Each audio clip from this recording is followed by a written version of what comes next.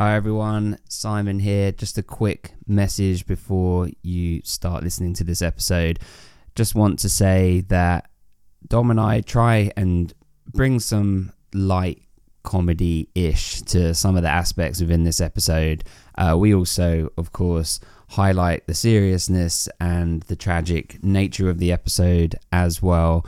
I just want to make it abundantly clear for everyone that there is no justifiable reason ever to take a firearm, weapon of any kind into school or violence onto any person, any innocent person at all. I mean, we don't condone violence in any way. And though we empathize and sympathize with Jimmy as a character and what he goes through and bullying and the effect that can have, there still is no justifiable reason ever to conduct violence on another person or threaten or take a gun into school. And that is a choice that he made, and we do not condone it. So we make a lot of jokes in this, not trying to be insensitive, but just trying to, be lighthearted about it in the context of it being a TV show. But of course, we know that people, us included, relate TV shows and movies to real life. So in the context of real life, and within the context of the show, there is no reason justifiable at all to take a gun into a school. And so just want to make that really clear. I think it's clear in the episode anyway, but just to be super clear on that point. And yeah, I hope you enjoy the episode of the podcast. It is a heavy one, of course. We appreciate your support. And yeah, hope you enjoy it. You just became a raven. Your art matters. It's what got me here.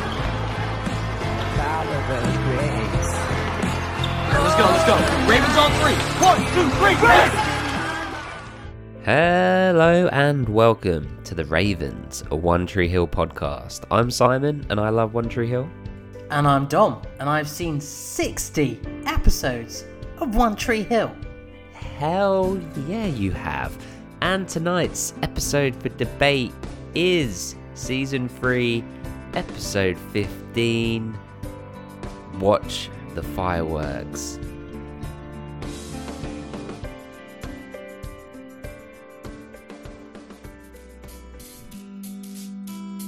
Keeping up appearances.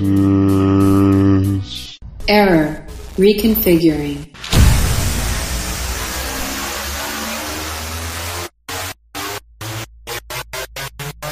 Perspective, nephew. I'm here to adjust yours. She's going to have problems with her hands. So she can pick up plates and not feel that they're boiling. She's got asbestos fingers. They're going to be rough. What is that? Is that a crow's foot? What the fuck? At the cafe, can I see something Italian? Can I see that it had an impact on you? Can I see that what Keith and Lucas went through for them 6 weeks that you were away were worth it, Karen? Karen! The person you've become, then do something about it, because no one's going to do it for you. Karen! Where wild dreams are born? Wait, why are you making this shit up? What's wrong with you? No, not Philip. Felix. Felix, not working. Felix, it's over. The asthma's doing you wonders. I watched him have a shit in an alley, and I watched him kiss his first girlfriend. Must have been a big dog. When do you plan to start living? Hello, mate. Alright, guys. How you doing, Boozy?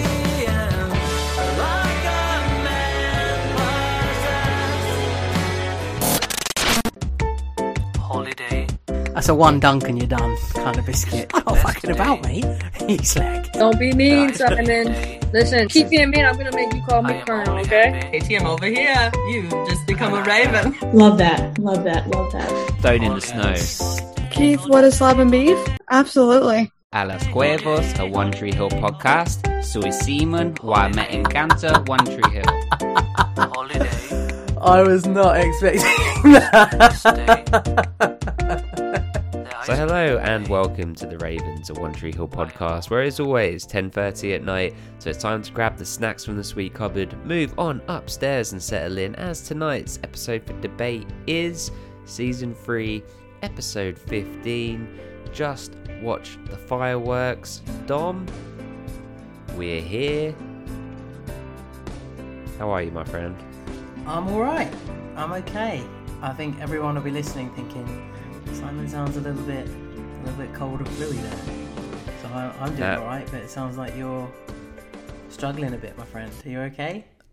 I am ill. This is the truth. I was just telling you before we started recording that this is actually the third week in a row that I've been sick. Like, as in, I get sick for about 3 days, I get better, and then I've got sick again, and that's happened 3 weeks in a row. So the reality probably is I've been sick the whole time and just haven't got over it. But it's not COVID, and it'll be okay. So I'm sorry if I sound all whatever. I'm going to be strategic with the mute button on my microphone. So if I have to like cough or sneeze or be sniffly or whatever, I'll do my best to keep that out of the podcast because no one wants to hear that. And I apologise for my voice being even flatter and lifeless than usual. Who'd have thought that would happen? You didn't think it'd be possible, but it is. Here it is. Well, I could bring around some remedies. I could bring around some Lemsip tablets and the powder that you mix in with hot water. Which would you prefer, or both? You can't obviously have them both at the same time. They contain paracetamol, and that's dangerous. But I could bring. Would you like me to bring a combination of the two? Yeah, I don't actually want to know. I'd rather you sort of drug me with them by like hiding them in like muffins and things. Okay, I can do that. Do you know what's great? Night Nurse, but the liquid, not the capsules. Okay. Get the liquid of Night Nurse. I'll put some of that in your iron brew. Lace it. I don't want to know. Yeah. But like, you have to be off duty for that night because you won't wake up. It's fantastic stuff. It helps you sleep so well when you're ill, and you wake up feeling a bit better, and that's a good thing. I've never used that. Then yes, I'd like that. Please. Trust me, Night Nurse, but the fluid, the liquid is really, really good. Like the capsules are good, the tablets are good, but the liquid is so much better. I'll get you some. Are you taking that on like a spoon? Is it like old school Disprol? You get a little cup, my friend. Oh, you get a little cup with it. Like shots. Yeah, fill up that cup, smash it down. It's green as well, so it looks exciting. And then when that's settling in, as that's settling in and kicking in, and you're feeling a bit drowsy, I get the old Vicks out, the vapor rub. Yeah. I'm gonna rub you down, my friend. Rub me on my chest, then. Give me some heroin to snort. Oh, God. From last episode. And then I'll fall off the pony and everyone will have a good time. I've already forgotten that girl's name. Was it like Tenacity or something? What was her name? No, Solaris. Oh, yeah, Solaris. That's it. Solaris. I knew it was a stupid name. Just reminds me of Solero. You know, the ice lolly? Yeah. I don't know if that's international, but it's like a lovely, fruity, delicious ice cream on a stick. It's perfect. I could do a Solero right now, actually. I'll bring you a Solero as well. Orange one? Yeah, whatever one you want. I'll bring a selection of whatever Soleros they make or are available. When are you coming? Tonight? I could find a little gap. Tonight? It'd have to be very quick. That's fine. I don't need long. The rub down might take a while. Will you wear gloves? I'll wear whatever you want me to wear, but not a ball gag. I would like a full hazmat suit, but with the visor that's obviously see-through, so you can see where to rub me and whatever. Yeah. But I want to be able to see your face so I can see the ball gag. Yeah, of course. No ball gag. I think the hazmat suit's for my protection, not yours. That's true. During the height of COVID, I said to Effany, no joke, if I had a full legit hazmat suit, I would wear this like out to go to the supermarket and whatever. Nice. No qualms. I was so surprised that for the height of it as well, I worked in a shop. Front line. Yeah, you were front line, my friend. Never ever got it. I've been one of the lucky crazy. ones so far. Have you been sick at all during the last, since COVID, non-COVID related? Not really. Maybe a little bit of a cold or a hint of a cold here and there, but nothing major, no. It's because you're but that's probably why. I've been inside away from people for a year and a half, and now I'm out there licking lampposts. That's right. I've told you so many times to not do it, but you just can't help yourself. Especially you see a bit of dry old gum. Yeah. You're just let me have a go on that. You've got to catch a bit of flavour. See what, play the flavour game. Is it spearmint? Oh, that's making Is it me peppermint? feel a bit sick. Oh, it was Hubba Bubba. Oh, wait. It's dog urine, because that's what dogs do on lampposts. Just really archy. I always tell you to not get the ones from the bottom, but... But Dom, how are you? I'm good. Yeah, I'm fine. Just busy with work stuff and getting over the trauma of last week's watch along. Wait. Before you go any further, let me just put a quick public service announcement here, because we do have a few people that are watching along with us for the first time as a first-time viewer.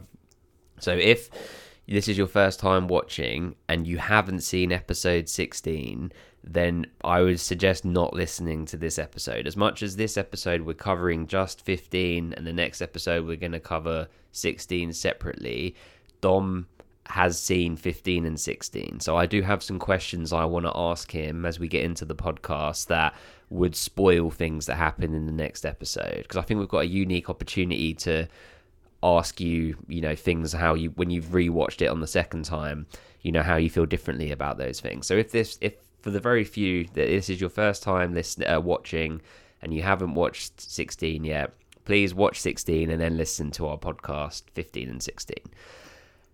So Dom, if we go straight into some of this. So we have watched 15 and 16 because it was a group decision with myself and everyone that comes into the watch-alongs, the Ravens, and we discussed in the chat for a few weeks now.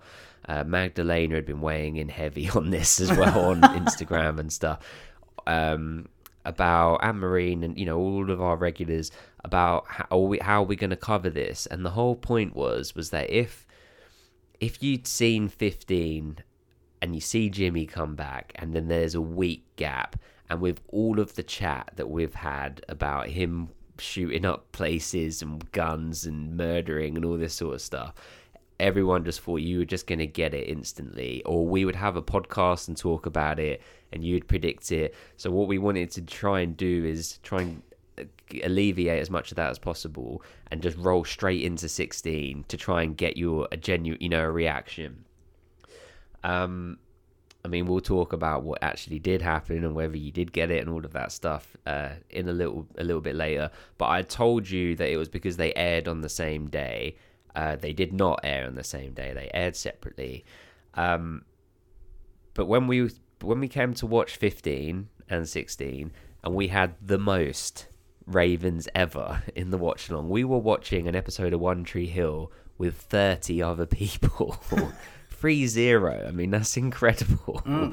From all around the world. We had Australians, Canadians, Americans. We had Brits in there. I think is Jelena from Germany, maybe? Sorry if I'm getting that wrong. We had a few Europeans in there. Yeah, there was a few. Some that we've spoken to before and that haven't managed to join us, because when we start a watch along, it's 11 p.m. for us, and in Europe it's midnight for them. So they tend not to stay, but they were there. There's a couple of people there, so it was really nice to see them. Hopefully they can come back for some more watch-alongs at some point. Well, for sure. Where I instantly felt upset, was that I click play and the goddamn recap comes on and shows Jimmy. Now, it's my fault, but I never watched the episode ahead of time because I don't want to know it too much either. As much as I know them all, I want to enjoy it as well. If I'd known that, I would have skipped past the recap. You would have seen Jimmy within the first minute or two anyway. But yeah, taking that aside, I mean, what did you think was going to happen before we click play and there's like 30 people in the watch along when we normally have like maybe 12 or something? It was, I knew it was going to be a big episode, so something big has got to happen. I had no idea Jimmy would return. I always had envisioned this wonderful little dream that, we'd just talk about Jimmy on every single episode until the end. That he's out there in the woods somewhere, or or he's living in a basement or in a wardrobe or something like that. Just kind of a silly joke between us, because from my perspective, from the way I've watched this episode, like these episodes and this series and how it's unfolded and moved forward, like it's like they wrote out Jimmy for a reason. Like they decided it wasn't going to work, or they didn't have the budget for the extra character, or he didn't fit. And then they, because there's the introduction of Gigi, and from that kind of side of things, you think, is that completely unnecessary? Because, unfortunately we did see the recap. That doesn't matter. It doesn't change, how I feel about the episode or how it went down. And there's still the surprise to see Jimmy. But you kind of think you almost feel like Mouth would have automatically gone, Jimmy, I'm doing this now. Do you want to come and join me? Rather than having the tryouts for a new person, And why did Jimmy? Makes no sense, does it? Yeah, why did Jimmy never approach him about it? And it just kind of think, okay, Jimmy was pilot and first episode or whatever, and then no more because it wasn't going to work. Actually, we've taken Jimmy out because we're going to put Brooke in because Brooke wasn't in the pilot, right?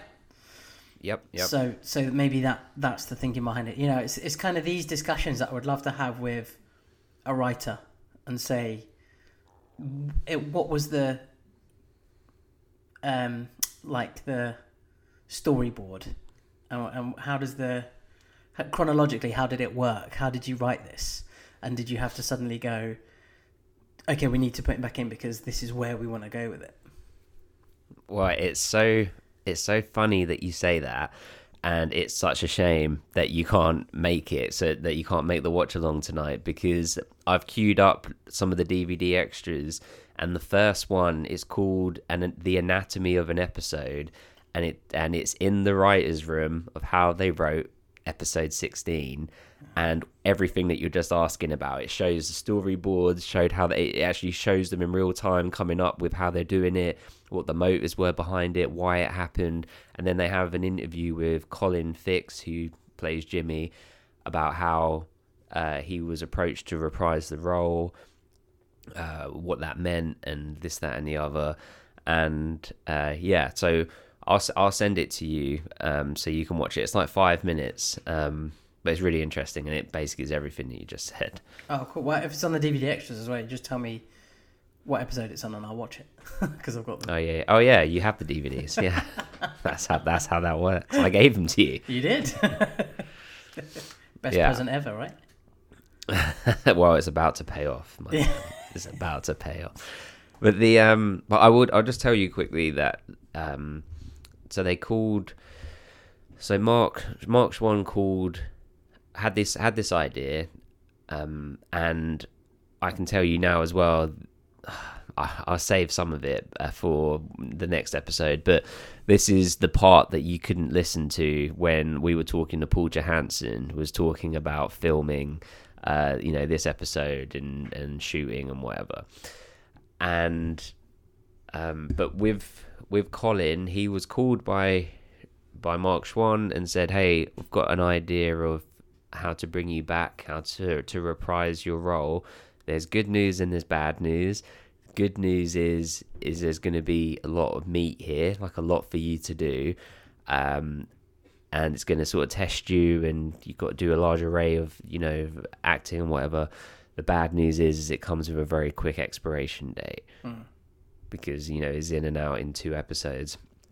But I was trying to misdirect you on the watch by saying I paused it after he'd come in and said, Dom, what do you think? And what blah, blah, blah, blah, blah. How do you feel about Jimmy being back? And then I was trying to play it cool and be like, okay, I don't want to call it a spoiler, but I just, so he's going to be around for a while, But the reason, and it's such an infamous thing because he was only in 2 episodes at the beginning, and then he came back, and now he's here for a few seasons or whatever. Did you believe me at all?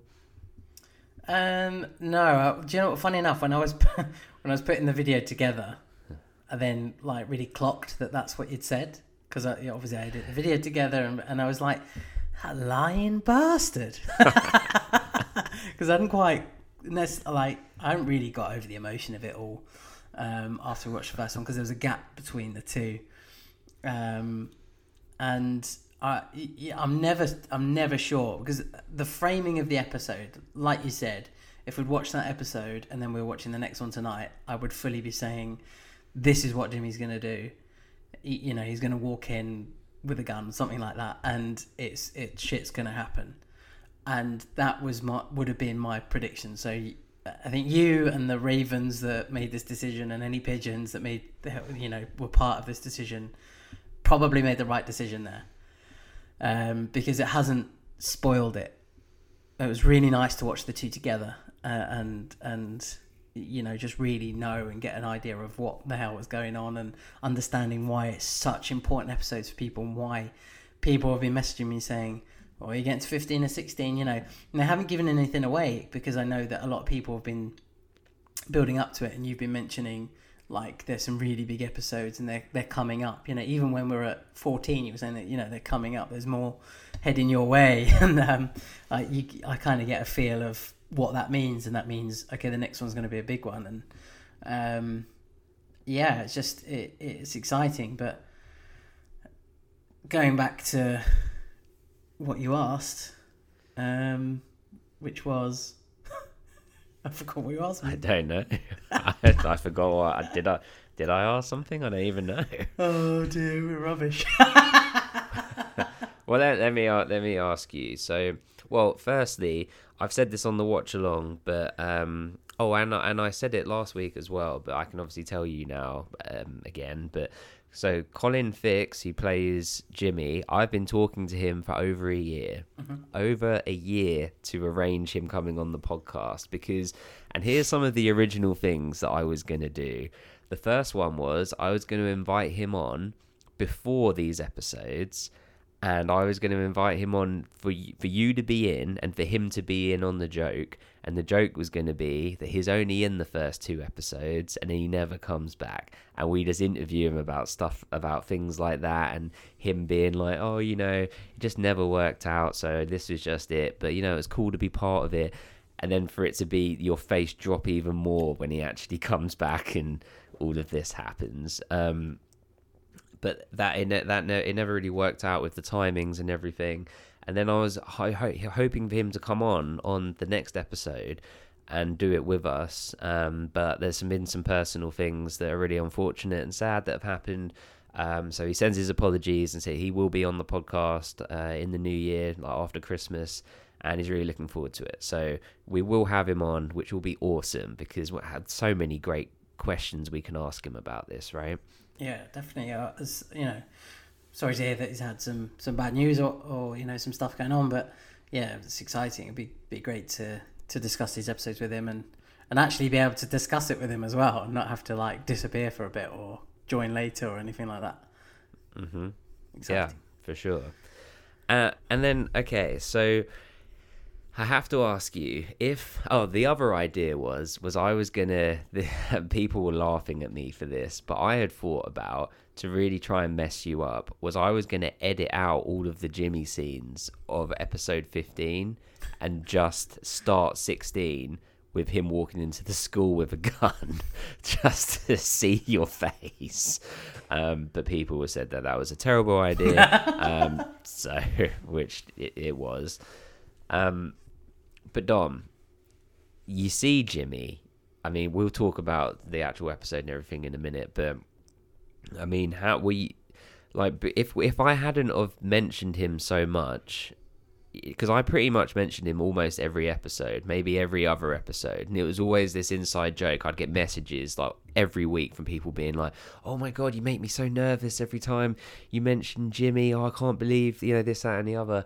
And I always saying, well, it's hiding in plain sight, but I also didn't want you to forget who he was, because he is only in it for like an episode and a bit, 2 episodes. But I also just thought it would make the moment bigger and more special if we always have these inside jokes going on. But when you saw him, I mean, did you suddenly recall all of our conversations about him? Did you think, oh, this is going to be a bigger than a normal thing because it's had all this build up? Or should I have never mentioned him at all? Like, if it was the other way around, would you have just never mentioned it to me, or how would you have played it? Well, there's 2 answers to this question, really, and I will remember the other question as we go into it, because I really enjoyed the inside joke factor, and really thought we'd never see him again. And if we see him again, it's going to be a high school reunion or something like that. That's kind of where my brain was at. That's what I was thinking. And, this crazy joke that Mouth and him are weird murderers and what have you, and doing silly things. And, I think we're both throwing in Jimmy comments week in, week out. And, you're keeping that alive, though. You're the one that's bringing that up and saying it. And I was totally clueless, to be honest, because I genuinely thought they've decided to get rid of this person for a reason. The Gigi factor, again, she's been implemented for a reason, because they've probably got budget back. It's a bit weird to bring that actor or that character back. Let's just stick with new stuff for now, and hope nobody really remembers. And then, bam, there he is. He's there. He's on screen and he's doing his thing. And the second part of this answer is, now anything that is a long-standing joke or that you bring up as a joke, I'm going to think is going to happen. So you made your bed, boy. Well, you see, the thing is with this has been the biggest moment. There are other huge moments in One Tree Hill, but this is the one. This is like in EastEnders, well, you're not my mother. Yes, I am. Like the build up. It's been building up for so long, and then you get the punchline. Or when they killed Archie, or who else? What else happened? Dirty Den's dead, now he's not. All of them, the massive moments. And this is the big one for this show, and it felt like a relief once it had happened. Because I was worried that you were going to be spoiled from it, not from me, but from people on social media, or not people even directly messaging you or anything like that, but maybe something might pop up on your reels or something, or who knows. So it's a relief that it's over in a way. Yeah, I think the only thing that's ever popped up on Instagram as a reel for me is the driving scene where Dan and Lucas are racing. Yeah, that's the only thing. But I don't follow any One Tree Hill pages or anything like that because I'm not allowed, and that algorithm doesn't work on my isn't part of my set of algorithms that target me. So no One Tree Hill stuff comes up. So I'm quite lucky there. Thank goodness. Well, okay, so shall we talk about this episode? We have Emily coming on a little bit later. Emily was, of course, the first Raven that we ever had on in season 1, and so she'll be the first person to be doing 3 episodes, right? Until Alicia comes on later in the season, or whenever her episode is. Yeah.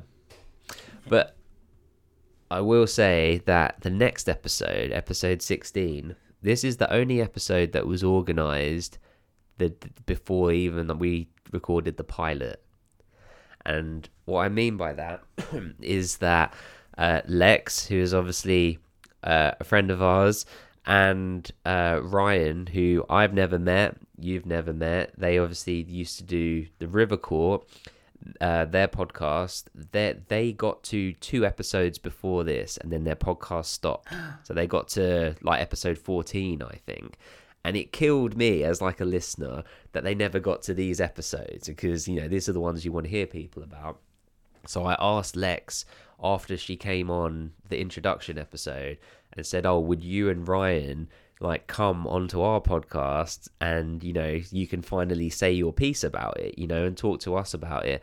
So that is happening. So next week we will have Lex and Ryan with us, and for the first time since their podcast finished, we will have the River Corps in full fruition with us. So we'll still do our bit first, obviously, and then we'll talk to them about it, and then we'll talk to Colin about it in the new year. And then also, Dom, I was gonna reach out to John Nordstrom again, who's the composer, and we can talk to him about this episode, because he said that specifically when they did this one, he changed his scoring was very different on episode 16. So we could talk to him about that as well. So much to look forward to. That's awesome. You know. Yeah. Not just as a listener, as a co-presenter. Yeah, man. Well, because if we're talking to John about just this episode, then, you know, we can just go for it. You know, we're just talking about this contained part, or, you know, season 3 up to this point. And then with Colin, obviously, we can talk about the 4 episodes that he's in. So yeah, so it'll be great. It'll be fun to do them ones. Awesome. But let's talk. But before we go any further, and just so I don't forget, we have a couple new Ravens. Ooh. Coming in at junior varsity, we have Presley. Presley, you just became a Raven. Coming in at varsity, we have Marie. Marie, you just became a Raven. I just want to check. If it's not got an E on the end, so Mari, is that still Marie? Or is that Marie? Mary. Just Mari. Mary. Chad Michael Mary. You just became a Raven. Please message me and let me know, because it's important to us we get name pronunciations right. We love you. Coming in at varsity, Whitney. Whitney, welcome to varsity. You just became a Raven. And last but not least, coming in at varsity, we have Kinsey. There's no longer an opening in my lineup because Kinsey, you just became a Raven. Dom and I are absolutely astounded, humbled by all of you. We're up to just under 80 Ravens. It's amazing. It's incredible. I mean, I remember when we got our first one, we were like, wow, we have a Raven. Amazing. To have 80 of you is crazy. If we get to 100, I don't even know what we will do. What will we do, Dom? We're gonna have to do something special, aren't we? We'll have to put that out there in the ether, in the world of Ravens making choices, and they get to see us do something fun. None of the weird shit you're going to make me do, but something fun. Could we reenact a scene from One Tree Hill, right? Any scene, and the Ravens get to choose what scene and what characters we are, and we'll film it with our phones or something and play out a scene. Should we do has to be a scene that we've seen. All the Naily kissing scenes. Definitely.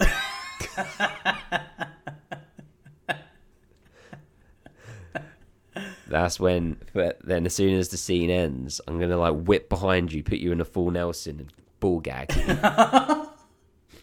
You know what it's gonna be, don't you? Pigskin. Pigskin. Yeah. Throwing around a pigskin. I would love that. But maybe that's what we can do. When we hit 100, that's what we'll get to. Also, the reviews, they're so strong. We're at 168, I think, reviews. We only need 32 more, and we would have hit our target. It's amazing. I will say, Dom, obviously I'm not going to give any names out. We're not here to promote them, but there are more and more and more One Tree Hill podcasts that are all beginning. Like, I think it's maybe from the Drama Queen stuff, potentially. But there's probably, like, when we started, there was Tree Hill Talk, River Court, another one. I can't quite remember the name, but another one. And that was it, really. And maybe a fourth one. There's like maybe 5 altogether. And we came in. What did we do? We fucking dominated. We killed it. We killed them off, basically. They didn't stand We a chance. basically just mouth python dicked the competition. What happened to the squeaky voice one? They're still going. Shut Still going. That one started the same day as us, so that was just crazy coincidental. But we pythoned them out the way. But now there's probably, so as much as there were probably like 5 or 6 or something, then we entered, dicked everyone, and now there's like probably another like 8 or 9 on top of that have started after us. But guess what? We got the biggest Patreon subscribers of any One Tree Hill podcast, including Drama Queens, because they don't have a Patreon. That's not the point. We have the most reviews in Canada and in the UK and in other countries, not quite the US, but we're working on it. We just need 32 more. The Philippines, yeah. That's right. We've had Paul Johansson, we've had Barbara Allen Woods, we've had the Ravens guy, we've had John Nordstrom, we've had Narion, Kieran Hutchinson, we've had Narion, we've had Lobster Woman. Yes. That was a surprise on an episode. Crab Shack. Yeah, Crab Shack Carl. We threw that in. Tammy didn't even know. You didn't know. You never know. Have we had anybody else? I think that's it, isn't it? I think that's it. We've got Jimmy coming on. Colin, yeah, we've got Colin come in. So we're just kind of dicking the competition. Just give up. So submit. Pigeons. No, but Pigeon. This is a message to the pigeons. Pigeons. We love you, pigeons, but we want you to be ravens. And those podcasts can't help you be ravens. We can help you be ravens. So denounce and deny all other One Tree Hill podcasts and become a raven. It will make you feel better. You'll feel cleaner in the morning. You'll just wake up like, oh, what a great feeling. The air's cleaner. Yeah. Normally I wake up and feel dirty and horrible, but that's just because I'm a pigeon. Covered in my own shit. They're just feathers flying off me, molting. Well, let's talk about this episode. So it opens up, and I've got questions immediately, but it opens up and the time capsule is playing, and we've got Tim talking on the time capsule. We've got Lucas talking on the time capsule. We have Brooke talking on the time capsule and showing some things, and we've got Jimmy talking on the time capsule. Now, before we get any further into this, who do you think released the time capsule? You don't know this because that's not revealed in episode 16. So who do you think did it? Rachel. Okay. Is that not... That feels a bit obvious, but yeah, why Rachel? It just feels like it couldn't really be anyone else. Or who could it be? Mouth? It could have been Mouth, but it's incredibly unlikely because he's too goody for that, and no one's done him wrong. It could have been Jimmy, but again, he exposed himself massively, and that's what caused the pressure going into the next episode. So not him. On the back of everything that happened on that weekend of Rogue Vogue and the competition, Rachel lost her credibility. She kind of lost everything, didn't she? I even mentioned it on the episode to say that she's now bottom of the pile. The cheerleaders are following Brooke again. They're, this is happening, that's happening. And she's now bottom rung of the ladder. She's like really, really come down a peg or two.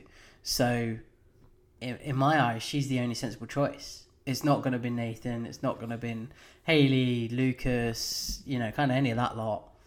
I can only see it being Rachel. Rachel's close to mouth and would gain access, stealing his keys or whatever. She's conniving enough to do it. She popped up in and out of this episode enough to be a bitch to Jimmy, when she's outside and lights his cigarette. We'll talk about that in a bit. And yeah, there's just...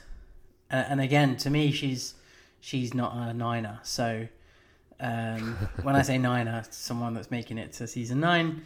And with her as well, I see her as someone that needs to be blamed for the event. So it's Jimmy's fault, but she's responsible if it was her. So whoever played that video is responsible for the actions, really. Yeah. And I can't help but get out of my head that it's her. I knew this would come up. I knew that this would be a question, or that I would have an opportunity to talk about who has put this video out, because I don't know. It hasn't come up yet. But Rachel is my guess. If I'm wrong, brilliant. It proves so many things, doesn't it? Proves me wrong, for one. It proves I don't watch ahead and all that stuff. But yeah, I've just got the vibe and the feeling that she is responsible. Okay. Unless it's that little diabetic kid. Oh God. No. Oh. I was like, who are you talking about? And I was like, oh. But as soon as she said that, all I could think about was her running. She sort of does like a... Dominic. Oh, Dominic. How dare you? You can put that How out. dare you? Yeah. Nicky! Thank you. Oh. Thank you. Is it Soup? A night nurse? No. Say thank you with love and care and attention to your wife. I did. That's for later. Yeah, poor girl. But she runs sort of like a rabbit that's been freed after. Yeah. Oh, poor girl. Well, we will find out. We'll find out, and then we'll know. But okay, so Principal Turner makes another entrance. I love him. I love the fact that he's been there the whole time, that they keep bringing him back for these little parts. He has the most epic, stoic, calm voice in all situations. I don't know why Whitey is his sidekick, as in of all of the faculty members, but sure. I think we've only ever come across one other teacher, haven't we? Yeah, who? Who's the other teacher? It's the teacher that tries to tell off Brooke, and Rachel saves her. Says it isn't a crime or whatever. And very early in season 1, with when Lucas and Nathan have a fight. Who can describe Lucas in one word? I can. Bastard. And they have the... Oh, and Nathan says her skirt's too short or whatever. Oh, that's another one. And he brings the beer. And he puts I brought enough to share. And he gives it to... That's true. Okay, we've seen a couple teachers. Okay, there's 3 teachers in this school. 3 but none of them were there this morning. No, just Whitey on duty with Mr. Turner. Ah, so good. But okay, so and they see that the cornerstone of the pillar had been caved in, and obviously replaced with a poster or whatever, so you can see the damage. And then we get to Jimmy's monologue, which it kind of sends chills down my spine, honestly. Some of the way that he delivers it, when he says things like, the stoners are medicated, what does he say? I forget. The other people, the blah-de-blah, blah-de-blah, and the jocks, well, they're just jocks, man. They'll peak at 17, and their cheerleader girlfriends will be fat and washed up by 21, or blah, blah, blah. It's crazy, but it's the bit that gets me is where he says, every day that I come to school is another day that I don't have to come back. And so this stuff hits super hard, because there must be so many people that feel this way or have felt this way or whatever, and I can only relate it to my own experience, and I never had an experience anywhere near as bad as this. But I do remember from year 7, which is the year that we go to like high school, middle school. It's a bit, we've talked about this before. We finish what we call high school at 16 and then go to what's called either sixth form or college or whatever. So it's a little bit like before. But I remember counting down the days to when it was over, and I remember seeing it as like a 5-year sentence, and I can remember all the way through, all the way to the end, being like, I've got 1 year and 3 months left, I've got 1 year and 2 months left, I've got 1 year and 1 month. And I used to do it all of the time, walking out of the school to go and get to the bus and whatever. And so I can feel it in a way of being somewhere that you don't want to be. And then the other thing was, and we'll talk a bit more about this later, with Jimmy and Mouth. I had a friend, this didn't happen to me, but I had a friend that he was like best friends with this other guy. They went to primary school, which like, what is this, like elementary school, isn't it, in America, I think, you know, like little kids school, and they were like best friends. And, you know, like you and me, Dom, but they went to the same school together, to the same high school together. So they're in the high school, best friends, all the way till the final year. So there's 1 year left of high school, which like we call it year 11. And just before year 11's about to start, so maybe at the end of year 10, one of the kids, he suddenly got in with like the popular kids, like just, I don't know how, like, but he sort of got adopted into this other group and just cut ties, just bam, like overnight with this other kid who has been best friends with for like, who knows, 12 years at this point or something. To the point that he was just on his own, like just on his own in the classrooms, just suddenly had no friends because this kid that was in with the popular kids just took all of his people with him and just cut this guy out. Now at this point, I'd already got used to sitting on my own in class and all these sorts of things. So I kind of just like reached out to him to like, I was always cool with him and we were like friends anyway, but just never really that close, and we became really good friends. And so it was kind of a blessing for me because I had like a good friend for the last year of school, and it's someone that I'm still friends with to this day. We're both trustees on a charity together and all these other things, and he's super successful, which is awesome.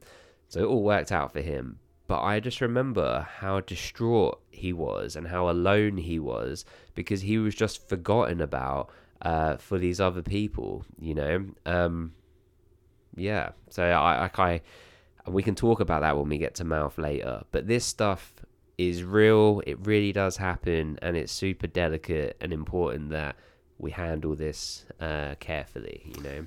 Yeah, definitely. And it's really sad, and teenagers are dickheads, you know, and are horrible, just by nature, by hormones, by sensibilities, you know, and it happens. And I've had a similar situation myself where I was really good friends with a lad for year 7 and year 8. We get to breaking up for summer holidays at the end of year 8. We come back year 9. So what's year 7, 12, 13? Year 8's 13, 14. Year 7's 11, 12, so then it'd be 12, 13, like 13, 14 is like going into year 9, yeah. So coming back to school in year 9, it's the first day of term. I walk up to my friend who I'd seen in the summer a few times, you know, went away and then like on summer holiday, and then when I came back, I'd seen them and hung out like we always did and did like whatever, go to cinema, that sort of thing. First day of year 9, I go up to him like, hey, how are we doing? You okay? Didn't say anything. So I was like, hey man, you alright? I'm using the word man, but I wouldn't normally use the word man, but I don't want to say their name. And they didn't say anything. And they turned away. So I got around in front of them and was like, what's going on? You alright? We never spoke again. Never, even to this day? To this day, we never spoke again. I don't know why. I have no idea why. They just decided I wasn't good enough to be their friend anymore. I wasn't cool enough to be their friend. I was lucky. I really enjoyed school. I really liked school. I had, everyone has bad days at school and stuff like that, and some people's bad days just keep getting worse.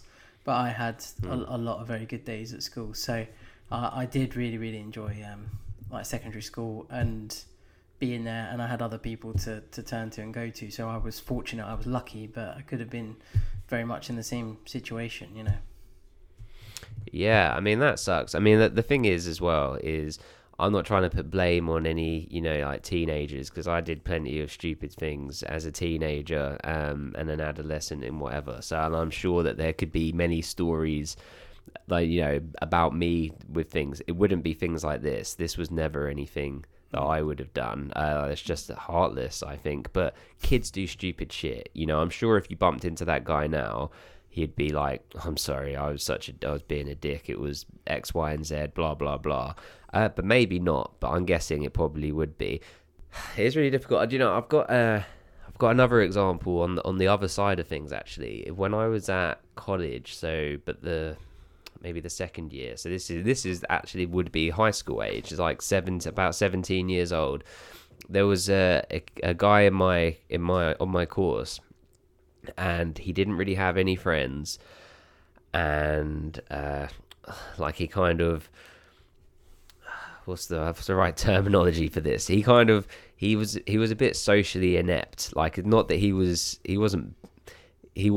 really nice guy, but he wasn't great at sort of conversing, and he had things that people, they wouldn't make fun of him for, but he had like really bad eczema and stuff, and just and was a bit overweight and this, that, and the other. He was kind of like easy prey, not for me. That's never been my shit. But I felt really bad for him, and I was driving at that point, and I just remember I just said to him once, I was just like, hey man, do you want to just hang out at the weekend?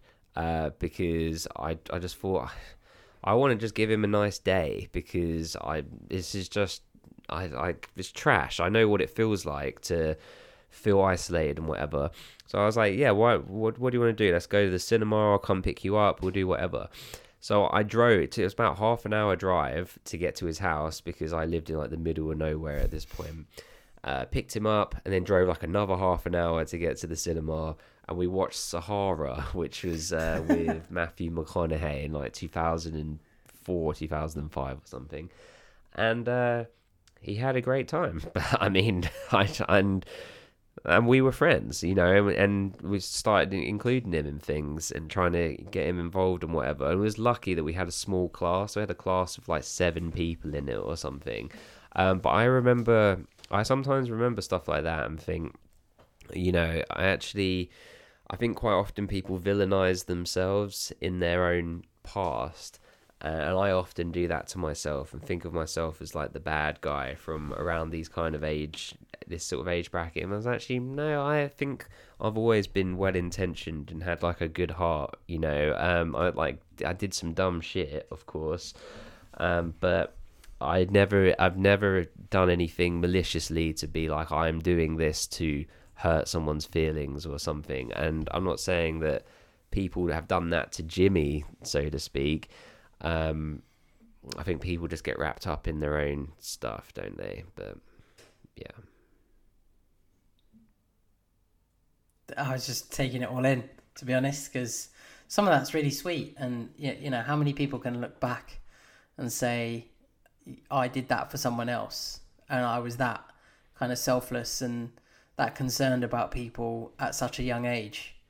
And if only there was that character built into One Tree Hill, because that character really should be Mouth, shouldn't it? If you think about it, he's supposed to be that kind of person, have that sensibility. And actually Lucas as well, but he's got caught up in things and carried away. And then I guess Mouth has got his own dramas going on now, and Jimmy has turned out to be the fall guy and the person that has just been left behind. And what they really needed was a Simon in their life to go, even if I give them one day that's better than what they go through now, I'm going to do it. And that's such a lovely thing. Because you're a lovely guy. Well, thank you. I mean, I will say that was, I think that was like post having a car accident. So, I mean, which was pretty life altering. So, I mean, Lucas had a car accident. That was life altering. Yeah, he didn't cause it though, did he? Yeah, but he's still a piece of shit. You're not. Well, I have words to talk to you about that actually later, about Lucas. But I get my point is that when you look back on your own past, please be kind to yourself, because we tend to just remember the bad things that we've done and forget some of the good things. And actually, I bet if you weighed it up, that they're very fleeting moments of negative things, and I bet that there's way more positive things for people that you've done, you know. In fact, I got one more. This is actually, I'm not trying to paint myself in a positive light here or anything, but this is just this was a surprising one for me. So I was in a shop with my dad. This was about 5 years ago in M&S of all places. and I was in the queue for the checkout, and this woman behind me was just like, "Are you Simon?" And I was like, "Yeah." And I turned around, had no idea who she was, and she said, "Oh, my name is," and I won't say her name, you know. And we went to high school together. And I was like, I remembered. I was like, "Oh yes, how are you?" and whatever. And she said, "I just wanted to tell you that you were one of the only people that was nice to me in school." And that actually really meant a lot to me. I don't even remember any of it. But that really was meaningful to me. And it was kind of a nice moment because my dad was there and sort of overheard, you know. I haven't raised a pig. Excellent. But there are people like that did that for me as well. Like, there are people that probably don't know, but that they were kind when they didn't like necessarily need to be. And I think that is basically the message of these episodes, is that we just need to be kind to each other, because we all go through this stuff, and there's always so much under the surface that people don't know about. And just to take that moment to be nice to someone can make all of the difference, you know.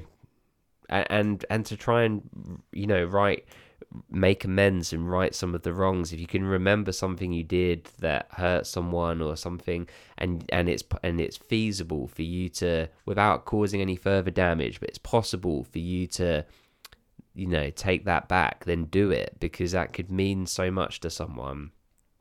So it sounds like I'm really emotional, but I'm just ill. I actually do feel it actually is emotional talking about this stuff. It's a lot, man. Like, what did you think of his performance as Jimmy Collins? Do we not want to wait that for the end? Oh, okay. Yeah, sure. Okay, so let's move. How dare you? Oh, I meant to tell you, I put the poll out for the last episode. Have you seen it? No. It's powerfully won. It's like a significant percentage that has won. I put all 10 options so people can vote anything from 1 to 10. Mm-hmm. What do you reckon it came out as? 8. A 9. Oh, people are wrong. Sorry. That's what it is, though. The people have decided. Me and Sarah were right. It's a 7. Sarah must have voted, I'd imagine. But even if you voted and Sarah voted, it wouldn't make a difference. Like, 9 would still win. I think it's won by like 6 or 7 votes or something. I don't like this idea of this becoming a democracy. This has never been a democracy. And all of a sudden people are getting a vote. What's that about?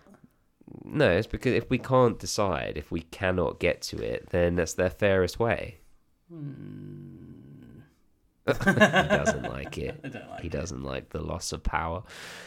Okay, who do you want to talk about first here? So we've opened it up. The time capsule's out. Which thread do you want to follow? I reckon we save Jimmy for Emily when Emily's on, because he's like the main bulk of it. He's the main talking point, right? And we start off with Nathan in the episode. It's actually when we first started watching the episode, I'm thinking, Simon's put on the wrong episode. So maybe Nathan's a good starting point. Okay. Talk to me about Nathan. And we can capture Hayley as part of that as well. Their journey in this one is actually really sweet. Not in a like, oh, that's sweet. As in it's sweet. It's loving. It's caring.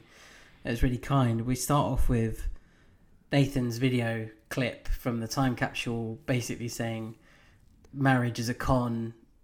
Hayley, in 50 years' time, I hope you're happy, but marrying you was the sort of biggest mistake of my life." And it's a scary kind of bit of footage to put out there, because Hayley's just standing in the middle of the corridor in the hallway watching it, and you think they're just getting on the side of good now, where things are happy and calm and their relationship is stabilizing, and then bang, this happens, and this is kind of what makes me lean more towards the Rachel side of things, because people are becoming too happy, people are becoming too comfortable, and people are cutting her out, and she needs to, like, I was going to say muddy the water, but basically shitty the water, and make it horrendous. And it's kind of affected, it's affected her, hasn't it? And like, it was only certain people that were played as well, so I don't know whether that was intentional, and it was like intentional attacks at these people, because it was Nathan, Lucas, Brooke, and Tim, wasn't it? And Jimmy. So there's all those people that they've brought up, and there wasn't anyone else. There was no one else mentioned, and I don't know whether it's implied that other people were included, but I think it's implied that it was everyone, because later Lucas says to Jimmy, "Oh, don't worry about what you said. Everybody's worried about what they said." So I sort of got the impression that everyone's was played. It just so happens that those were like the first ones or something. Yeah, maybe. It just felt like they were the target few, and that was what was being played intentionally. But hey ho, we never know. We will never know. But maybe we will. Maybe we will. Yeah. Nathan is kind of standing there looking at Hayley from opposite ends of the corridor, and she kind of walks away, sort of not storms off, but she just gets away from the situation. And later on in the episode, she appears to him in his room, right? And they're talking, and she says, "You look great, and look, it happened at a bad time, and it's about moving forward, and actually." They both have that kind of really sort of sweet discussion between them that carries on throughout the episode, and they're really being honest with each other, and it's really, really good to see that their relationship is at that level.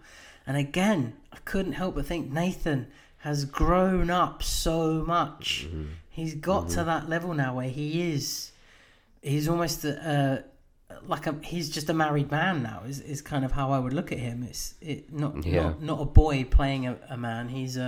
He is a man, and he's holding it well, and he's being very grown up, and his change in character has been phenomenal, really, from where he was at the beginning to now. And I really enjoyed his path. I've really enjoyed the way, the direction he's gone, because we had a relapse for a little bit early season 3 where he's hot-headed and nasty again, to kind of settling back down again and going, actually, I do love you, or I want to spend this time with you. I'm incredibly proud of you.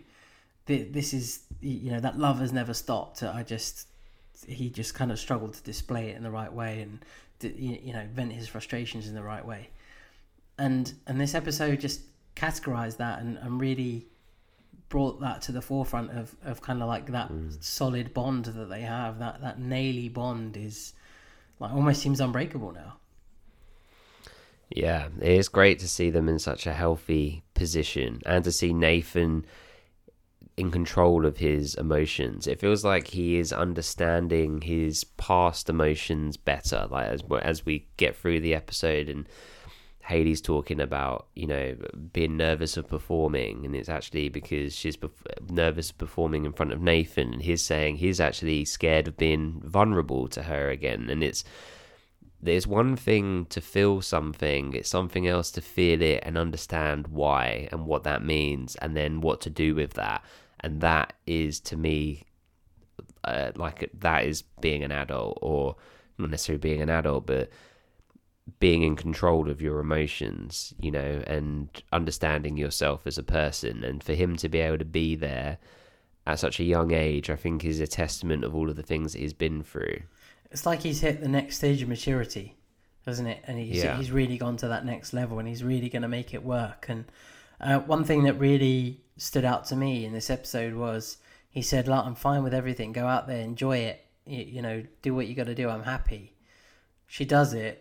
She comes back off stage, and he goes back to see her, and he says, I need to be honest with you, I am scared. I was worried. I am worried about this. It bothers me, but I didn't want to say anything because I want you to go out there and enjoy the show and really, get in the mood for it and feel for it, because it's what you're great at. And just what a great sentiment. What a great moment, And then he came to Lucas's rescue in the episode.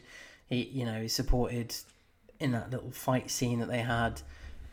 Yep. When he also watched Lucas talking, and Lucas saying, I want to protect my family and free the people from my evil father, that kind of thing. He kind of went along with it and said, it's okay, I get it. It's not a problem. It's almost like he's gone, I know you're doing that for the right reasons, and I think I fall in that category of freeing the people you love now, which is, was a great sentiment. Nathan had a really, really great episode in this episode. I need to ask. Yeah, he did for sure. I need to ask you before we we've probably got more to talk about with them anyway. But before we move further, so you watched this on the watch along, right? And then when did you watch it again? Today. For the podcast? Today, right? Okay. When you watched it again, knowing what happens in the next episode, how did it change your viewing of it? Because there's so many things that are setting up to be torn apart. There's thing is, I got to try and take, because I knew that we'd be podcasting it separately. I tried to watch it with that acting like you didn't almost with that separate view in mind, to think, don't consider the next episode, just consider this episode for what it is. Obviously, I can't make any predictions about the next episode. The only thing I can predict on is who released the video and what might happen. There's more to predict from the next episode than there is from this one, basically, because I already know what's going to happen. But I try to watch it for the episode that it is, rather than what the next episode is going to be, because I've been incredibly fortunate in that I don't know what any of the next episodes are going to be. So all of it is prediction, all of it is surprise, all of it is, new to me. And I guess I'm, on the other hand of that, I'm still lucky because I have seen the next episode and I do know what's going to happen. So I can be a little bit more judgmental with this episode. I can pick out bits that have been said. There's things that that Dan and Keith's conversation is foreshadowing of what happens in the next episode, and it all kind of comes together, doesn't it? And well, even all the way back in season 2, when they were doing the time capsule, and that time capsule episode, everyone in the chat was like, oh my god, I can't believe this is what's going to pay off a season later or whatever. Mike's trying to get in. Sorry, Mike, you didn't know that the clocks went back. But I put out a separate message saying that they did. You did? I've seen it. Yeah. So, do you want me to let him in for a second so you can tell him to go away? I know that would make you happy. I could just message him if you want. You don't even want to talk to him. No, let's not bring him in. I'll message him. We love you, Mike. We love you, really. What? He's in very, very, very early. Oh, yeah. Still early. You're confused, Mike. Yeah. Either way, you're confused. Either way. Well, Okay, while Dom's doing that, it's been building for such a long time, and here we are. It finally paid off. If we continue with Nathan and Hayley, then Hayley is going to perform. She's singing the finale to Les Mis underneath the vanity table. It's like her pre-game ritual. And these are really nice moments between her and Nathan. It really does show their growth, shows their understanding of each other. And yeah, just the continuation of the good times that they're having. Hayley kills it. You get to hear Halo properly, which is, again, one of the other videos I'm going to show later in the watch-along is them showing them on tour as Hayley James Scott on tour and doing the shows and whatever. So weird. Oh, her name at the beginning wasn't Bethany Joy Lenz. It was Bethany Joy something else. Is Lenz a married name? No, the new name, I forget what it is. It begins with G. That's on the credits. This is when she got married. Oh, okay. In real life, but I think it was short-lived. I think they maybe got divorced a bit after. They were making jokes about this on Drama Queens. I haven't listened for ages, but I don't know however many episodes back, and they were saying about how between the three of them, they have like 10 engagement rings or something, you know. But all these men want to marry them, you know. So yeah, but good spot.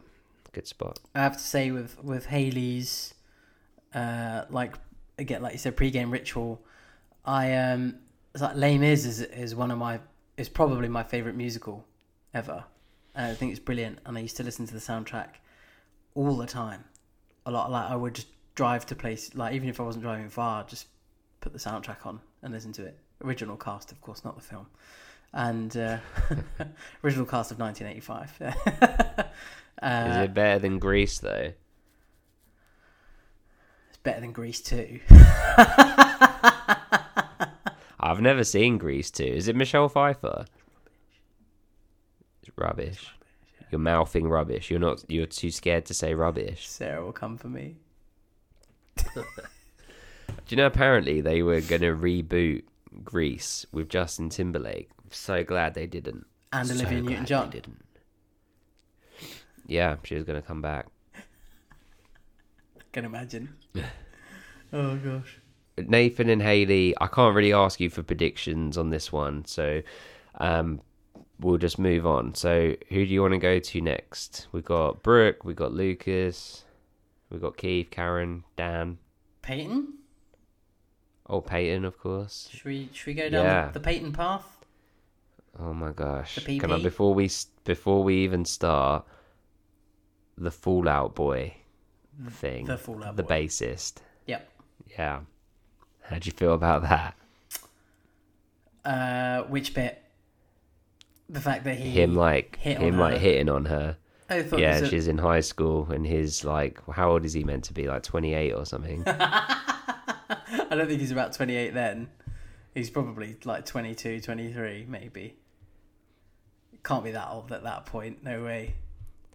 How old? Hang on. Okay, his name's Pete Wentz, isn't it? I reckon he's probably about 40 now. Pete Wentz, he is 42 now. There you go. Right, so this was, let's say, 2006. So it's like... So that's 15 years ago. So he was 26. Disgusting. 26, and she's not even finished high school, so she must be like 17. Yeah, what a perv. Also, whoever directed... Are you being serious? You've gone. Oh yeah, it's just horrendous. Yeah. We flipped you around. Okay, good. Yeah, that's horrendous. It's terrible. Also, whoever was directed him to mime the guitar bits, not the bass guitar bits. So the bass is playing and being played, but he's miming guitar, just normal guitar, and it didn't work, didn't fit. It was so weird, but they had to like he's even holding the whole neck of the bass, and he's playing like that. You can't play a bass like that. Like I mean, You'd like think vigorously playing the strings when he would even do it you'd like think that. he would know. Yeah, You'd think he would know, right? As a professional musician. I mean, it's highlighted that you're the bassist. You're holding a bass guitar, yet you're playing it like an idiot. But like I have to say, Fall Out Boy, Fall Down Boy. It amazes me that they like keep sort of popping up in this show. They're obviously like I guess almost the height of their popularity by this point. Yeah, and it's massive. I mean, I've had a message from one of our listeners who's like they love Fall Out Boy. I listened to one of their albums because they said you know, can you go and listen to it, and they recommended it, so I did. I listened to it, and I think the song that was in the episode is on that album, and you know, obviously it means a lot to them, and I think that's I think it's great. I love music, and Fall Out Boy is a band that, you know, came over here, and I mentioned their song. Their cover of Beat. They came from over here? No, they came over here. They made it over here as well. Yeah. And I mentioned their cover of Beat It, which is actually really good. Really, really good. And they got some really good songs. Did you like the album then that you listened to? Yeah, there's some good songs on there, yeah, definitely. There's a few that I would like probably not revisit. It's not as for me it's not an album that I'll probably listen to the whole way through, but there's a good like 10 songs that I really liked out of it, so it's good. I like that one. We've had it in a previous episode when they were here last, I think, where it's I can't remember how it goes, but basically saying like let angels angel bird. It's like saying like let angels let you in, like it's in someone's past, like that the angels guide you into heaven. Basically, it's like a slow song. I really like that one. It came on my shuffle, not my iPod shuffle. That's old school. I always just put my songs on shuffle on my. Do you do that? Sometimes, yeah. If I'm listening to music, I just have it on shuffle because like I get bored of one person too quickly, you know. I like the mix. But yeah, no, it's good. It's good. But I mean, we've said this before, and anyone that's listened to our Mighty 90s stuff knows that we always sort of highlight when people aren't actors, but they're famous for something else. So like there's some like NHL players in the Mighty Ducks movies that have like a line or two, and you know, it's kind of a bit more, it's less natural. And I think Pete Wentz was trying to make it more natural by putting in some, like trying to break up his language a bit. You know, he was like saying things like, well, you know, it's a good cause and we get to see you again. So do you know what I mean? Yeah. I'm not having a go because I couldn't act at all either. Or not even, you know what I mean. Yeah, he's definitely trying to make it seem as natural as possible, but he's not. Yeah, he's definitely like a rock star, not a actor. But he did fine. It was just, it was his miming the bass that annoyed me the most, because someone has obviously directed in that way and said, we want you to be like involved because you're the one that's kind of had that touch point with Peyton, and it's quite good if you're then almost like the front man, because we want to keep highlighting that she likes you and you like that you like her. Yeah, but yeah, it was alright. He has the line where he says, "Hey, we like your breasts, so take care of them." You know, because they're talking about it's for breast cancer. Mm-hmm. Now, I thought that was like a good line, like a funny line, like, you know. The chat was just going in a bit in on him, being like, "Ugh, gross," like disgusting. But I think it's because of the age discrepancy. I think because of the age gap. I mean, I think if he was saying that to a room of, you know, 30-year-olds or whatever, yeah, I guess. Or did you have a thought? I didn't notice the line twice. Oh. He says, "We love your breasts, so take care of them." You know, yeah, this is for you. I missed it twice. I must have been elsewhere, thinking about why you're hitting on a 17-year-old. Watching his miming. Disgusting. Yeah. Well, and then, I mean, Brooke even, we'll start at the beginning with Peyton in a second, but Brooke even says, like, "Oh, I could see from over there that he was hitting on you and you were hitting on him back and whatever. Do you have you can give a prediction on this because Fallout Boy wasn't in the next episode. That would be weird. But just playing in the hallways like the Titanic. I go down with this ship. But what do you have a prediction for Fallout Boy and Peyton, or do you think that's just a one and done? I kind of think it's a one and done, unless they become like instant messenger friends for a little bit or email friends, but that'll be it. Okay. Like I would have predicted or said it's done because she is in love with someone else, but now it seems like I'm saying that because I know what happens in the next episode. But I had said that in the previous episode, and the one before that, and the one before that, and the one before that. So yeah, I forgot that happens in the next one. Okay, so let's talk about Peyton then. So Peyton's time capsule is her talking. No, we see Jake, and he's talking about, our experience levels are a bit different. I have a baby. I don't like to use prophylactics, but she.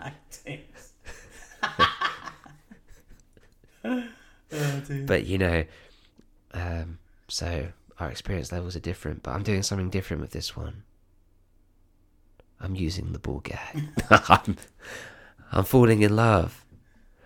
And so we get a bit of Jake back. So when you first were watching before episode 16, were you thinking this was foreshadowing a Jake resurgence? Do you think we'll ever see Jake again? I don't know. I'm not sure. I actually think Jake is probably someone that will pop in at some point. He'll go to like Peyton's wedding. Is that sort of weird connection, isn't it? Jenny can be a flower girl. Yeah, that sort of weird shit. Like, I'd really like you to be there because you were the person that you're like my first love, but you're not really my first ball gag. That was Nathan. With leather gloves. He was wearing leather gloves. Yeah, sorry, go on. Yeah, I can only really see Jake popping in and out, once a season, once every other season. Big episode, maybe. That'll be it. Maybe he'll come back and do what Jimmy did. Oh my gosh. No, I don't mean that. God. I don't mean that at all. The next episode, so much to say. Okay, so Peyton, this is another really great episode for Peyton. She is on a run. Season 3, I mean, besides the horrific, dead mother situation, but obviously not her fault, but her character is awesome in this season, and she's going from strength to strength. I think she's got to be up there as one of the best characters. And like we said in the last episode, she's so needed to give that dynamic, that change. But yeah, she's supportive of Brooke. Brooke's trending on LimeWire. That's a throwback, which is number 23 on LimeWire or something, wasn't she? And LimeWire is a downloading service for you, Marine, and anyone else that was, young. Kazar was before that. But yeah, and she's supportive of Brooke. She is putting on the benefit. She's so confident to introduce, the bands and everything. She's great. I mean, what did you think of her in this one? Shout out to Sunkist, who helped put all this on. With a big old Sunkist t-shirt. And How do you feel about that they're just advertising in plain sight? Do you think that's brilliant? Yeah, absolutely. I mean, if you'd never mentioned it, I'd be like, it's fucking Sunkist everywhere. But the fact that you're like, this is going to be prominent in every episode is really key. But yeah, I mean, well done them. I suppose if they're paying for stuff to be in the show, then why not? Why not make one of the main characters wear a t-shirt? And she's probably the only one that could pull it off, to be fair. Because she's quite, quirky like that in terms of her style. So it works. It's like when you wear a band t-shirt, she kind of get away with wearing, you know, in a couple of seasons she'd probably be wearing Pepsi or something, you know. Well, you know, Lex went on a tour of the set when it was still filming, and she said that she opened Brooke's fridge and it was just filled with Sunkist. But yeah, they're a proper sponsor paying for all this stuff. I meant to mention to you, so this is around the time where they were, you know, like the show was always on the edge of being cancelled. I think it only was for sure renewed for one season, or they knew before a season ended that it was going to come back. It's like the end of season 6. So we'll talk about that when we get there, because that's a season that ends a bit differently to other seasons, because normally you'll find the seasons don't really end on cliffhangers. They quite often end on, they do, but they generally end on, well, if we had to leave it there, we had to leave it there, you know. And they mainly only found out on like the final day of when they're going to renew shows that, okay, we're getting renewed for another season. But at this point, they thought they were going to get cancelled. So this is why the school shooting happened. It was like, apart from it touching on like a really serious point and all of these things, of course, but it was also like, we need to do something to really get noticed, like to save the show. I just thought that was worth mentioning. Oh, definitely. Yeah, definitely worth mentioning. It puts a lot in the frame as to why they've, you know, picked out these episodes, because now we know we've got 6 episodes to, like, from next week, 6 episodes to kind of unpick the events and kind of, I mean, all I can think of what's going to happen, I'll talk about it next week, actually, because it's related to the next episode, so I'll talk about it next week. Okay, well, it's yeah, I mean, I don't know necessarily. They might have had this idea, but didn't. Maybe they just brought it forward. They might have thought, we might do this in season 4 or something, or do this at some point. But it's like, okay, we've got to just throw everything at it right now to try and save the show. Yeah. So, okay, so yeah, Peyton, how did you find Peyton in this one? You've summed her up like brilliantly already. She's, you know, a fantastic character at the moment. She's really in her element. This girl gets the battering of a lifetime, doesn't she? You know, if there's anything, if there is a soul in the world, hers is, it just gets a kicking. Literally, like every other episode, she's just getting battered all the time. There's always stuff happening in her life. There's just tragedy after tragedy, and she just takes it. You know, she handles it really, really well. And putting on the benefit, I think, really, really helped her, and kind of emotionally kind of stabilized her, normalized it, and made it, we're doing this for Ellie, and we're going to make sure that, you know, we have a really, really good time, and get yourself checked out, but we're going to have fun, and we're going to raise money, and it's all going to this charity, and this is a wonderful thing that we're doing. And I thought it was great, a really, really good sentiment, and there was she wasn't involved in the drama of the little fight scene and, you know, bits like that. She was just kind of looking after Brooke, was worried that ticket sales were low. Brooke then had a really good idea, made the poster, boosted ticket sales. She was happy. You know, Brooke turned a kind of like socially damaging situation into a really positive thing, and it worked. Mm-hmm. And that was a really nice thing from Brooke as well. And it's these moments of Brooke that I love as well. Brooke in this episode, like, where have you been hiding? Because the last few episodes, you've just annoyed the shit out of me, but welcome back.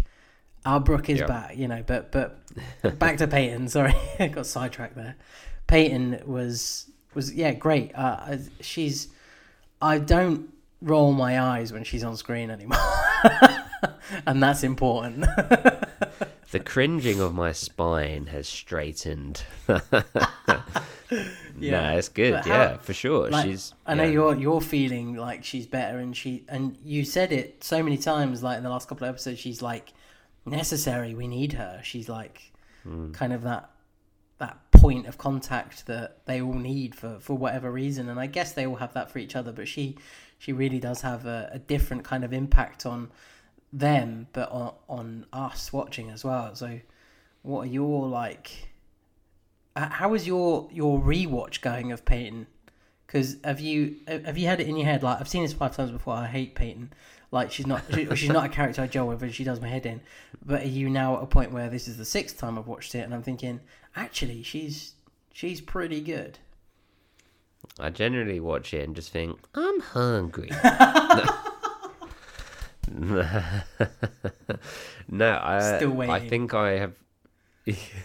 It's soon. No, it's not. It's like a while off. If it doesn't ever happen, or like Jimmy reappears.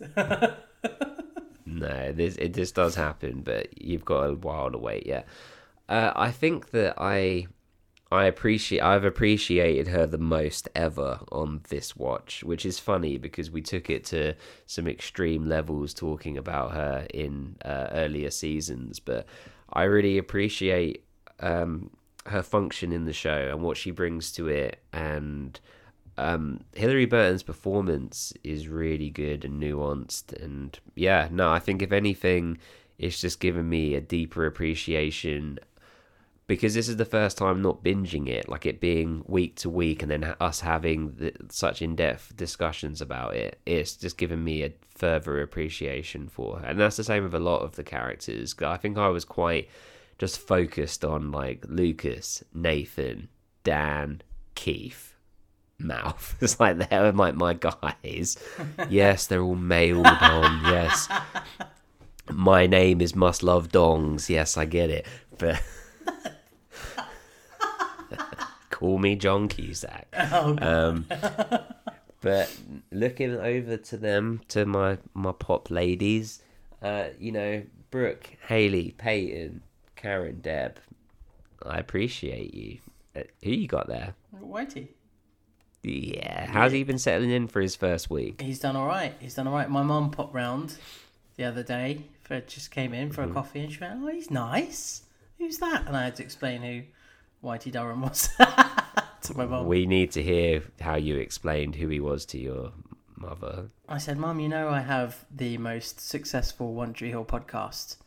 The dicks on people, yeah. The dicks on all the other One Tree Hill podcasts. Well, this is a character from One Tree Hill. He's probably the best character in One Tree Hill. He's wise, he's folksy, he's hilariously funny, and he's the coach of the basketball team. And he's probably one of the best characters in TV history." And she was like, "Wow, that's right. He's quite cute, isn't he? He's got a little whistle." And that was it. Excellent. I'm glad you've introduced him to Mum. That's important. That's excellent. He's settled in. Has he been doing his laundry? Has he been pulling his bit with the chores? I'd let him off because he's so much of a G. Fair. But have you been feeding him cashews? Whatever he wants, yeah. Cashews and meat. That's all he says. Cashews. Meat. Feed. What sort of meat? I'm just imagining... Meat. Okay. I'm imagining Little Shop of Horrors. Feed me, Seymour. You're having to like kill your neighbours to feed him meat. I'm okay with that. There's 2 people upstairs that I could do with removing from the world. Anyway, back to Peyton and your thoughts. Yeah, they are my thoughts right there. So that's good. So good stuff with Peyton. Do you want to talk about Lucas? You want to talk about Mouth? You want to talk about Keith, Karen, Dan? Excuse me. Let's cover Keith and Karen and Dan, because then that, by the time we get through them, Emily will have joined us, and then it allows her to have more scope on the younger lot, because that's the bigger part of the episode, isn't it, really? Yeah, okay. So Keith tells Lucas, well, Keith and Karen tell Lucas, and Haley is there, that they're going to get married, or they're engaged, and they're so happy. These are happy, great times. We get moments with Keith is fixing the garbage disposal, which is a very American thing, by the way, American friends. We don't have that here. It's like a blender for your trash. So confusing. Yeah, in your sink as well? Yeah. But why? I don't understand. What's what is the necessity behind this? It's just, do you remember the Flintstones movie with John Goodman and Rick Moranis? I do. They have like a garbage disposal, but it's just like a little dinosaur thing, and it's like, oh, it's like malfunctioning or whatever, and he just puts his hand down its throat and picks out like a fork, and that's what I imagine is under there, is like a lizard that Keith is like tickling to like make it like burp or whatever. But Keith is fixing it, gives some good wisdom to Lucas, saying about, you know, sometimes things are worth fixing even if, you know, they're old and, you know, blah blah blah. That's not what he said. He didn't say blah blah blah. I'd butcher all of the quotes, but it's kind of foreshadowing of the Jimmy relationship, isn't it? Because Lucas says that's been broken for like a year, and he's like, well, you know, sometimes things are worth, you know, fixing and sticking around for and what have you, and all the other sort of sentiment that he puts out. But the sentiment that Keith does put out is so heartwarming throughout the whole episode, isn't it? It's just he is his real dad anyway, but he broaches the question right there of I want to adopt you and be my son. I thought he was going to ask him to be his best man again. I thought he was beating around the bush because he's already asked him once. He's gone, oh, I've already asked him once, and ask him again. And that's kind of why I thought, oh, that's why Lucas has put his hand on him going, Keith, just say what you got to say, because he's like, you know I love you, right? And it's just like, Jesus, kind of get your words out. It's kind of what Lucas is saying. And I thought, oh, maybe he's just going to turn around and go, will you be my best man again? And so on and so forth. But he says, I want to adopt you, as I want you to be my son, like officially. You know, I love you like a son. Let's get it down on paper. How lovely is that? So it's such a nice thing, such a nice sentiment. I mean, he doesn't need to, because actually, genetically, he is the father. So he is his actual father. Yeah. He inseminated Karen's egg. Threw down. Oh dear. Through the birth canal. But yeah. Yeah. Actually, just jumping back a little bit, it was really nice to have a Haley, Lucas, Keith, Karen moment. That was nice. Mm-hmm. That's what we should have had a couple of weeks ago when Keith returned and they had their date and in the cafe, and that's kind of what we should have had. But it was nice to have it here. I think it was a really, really, really good moment to have that between the four of them. And Haley would be that excited. You know, Haley should have been the one that was greeting Keith when he came back, not Brooke. That did not make sense to me. It's true. But and you're right. It's like those reminiscent moments of like the pilot. And I know Keith wasn't there in the pilot, but when they're like eating chili, he was in the pilot, but not in that part. But they're eating like chili and you know, handed out, was it Julius Caesar and books and all that sort of stuff. Yeah. It's like good memories. Which how wholesome and far away does that feel? Like the pilot. Very. I was talking to someone at work. So like I planned in a call with a guy I work with who lives in the States, from Chicago, and we just wanted to talk about Chicago Fire. No, not at all. I hadn't spoken to them for quite a while. I used to do quite a few shifts with them, and I haven't spoken to them for ages. So we kind of booked in a call just to have like a good catch up. And he said, "Oh, I saw the picture of you and Drew Barrymore, or like Drew Barrymore holding your picture. Kind of, what's that? Yeah, about? He did. What's that about?" So I explained the story behind it. I explained it, you know, more about the podcast, because he knows we do a podcast. He knows it's about One Tree Hill, but he's just kind of finding out a bit more. And I kind of explained a bit more about what we do, what we say, and how long it's going to take. And I said it's going to take a few years. This is like this is years worth of work that we're putting into this, you know. 4-year commitment, yeah. Yeah, and he was like, "Oh wow, like how deep are you into this already?" I was like, "Well, we're on near the end of season 3, so we're like a year and a bit in." And he's like, "Oh my god, like you really," and he was so impressed that we've already got this far. And he's like, yeah, he's a great guy. I'm just like, you need to just start listening. And hit a review. Hit a review. The Drew Barrymore thing is kind of mind blowing. So if anyone hasn't seen it, it's on my Instagram. It's on the Mighty Ravens. Was it on yours as well? No, just yeah, you post it on your story. Yeah. It's on the Mighty Ravens on Simon podcast. It's mind blowing, man. And the best thing about it is we can legitimately say that Drew Barrymore is a friend of a friend. That's what I've been saying. People have been asking me, like, so many people thought it was fake, and it's not fake, it's real.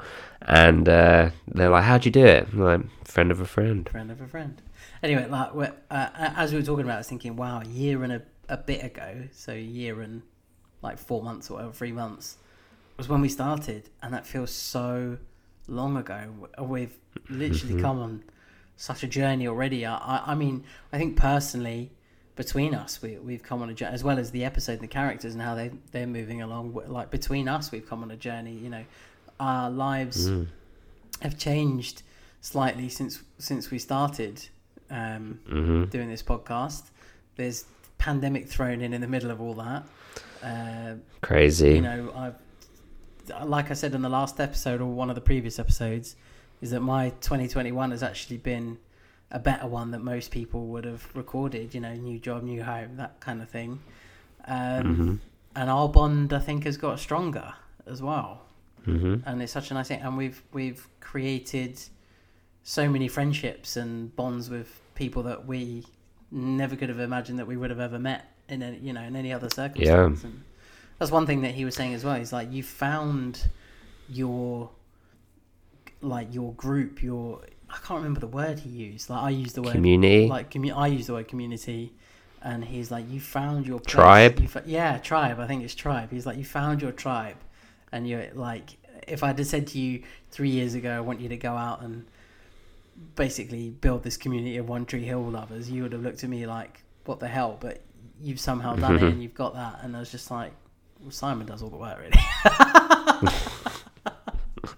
But it's mind blowing. I just have to add in, since we started the podcast, I also have a son. I mean, that's the biggest change for me in my life. Yeah. But of course, sorry, I should have said. But no. A baby. I had a baby. He's almost walking now.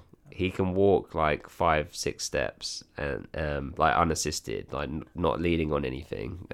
It's crazy, but yeah, it's nuts, man. I think if when we started and recorded the pilot, if someone was to say to us in a year and a half or less than that, there would be a picture of Drew Barrymore holding a picture of you, or there'd be 80 people that pay because they enjoy the content so much to get early access or get additional things and whatever, or if we're just about to hit 50,000 downloads, I forgot to tell you, we're on 49 point something.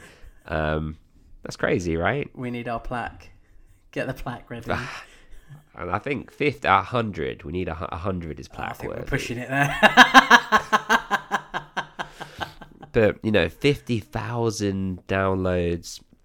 All the people, like you said, all of the people that have become friends, there are people that we've met through here that feel that are friends. They're people that I want to speak to and have in my life, way beyond any podcast. And people that, if we go to New York or if we go to Florida or any of these places, or Australia, anywhere, that I would be like, hey, I'm here, let's go have a drink or something.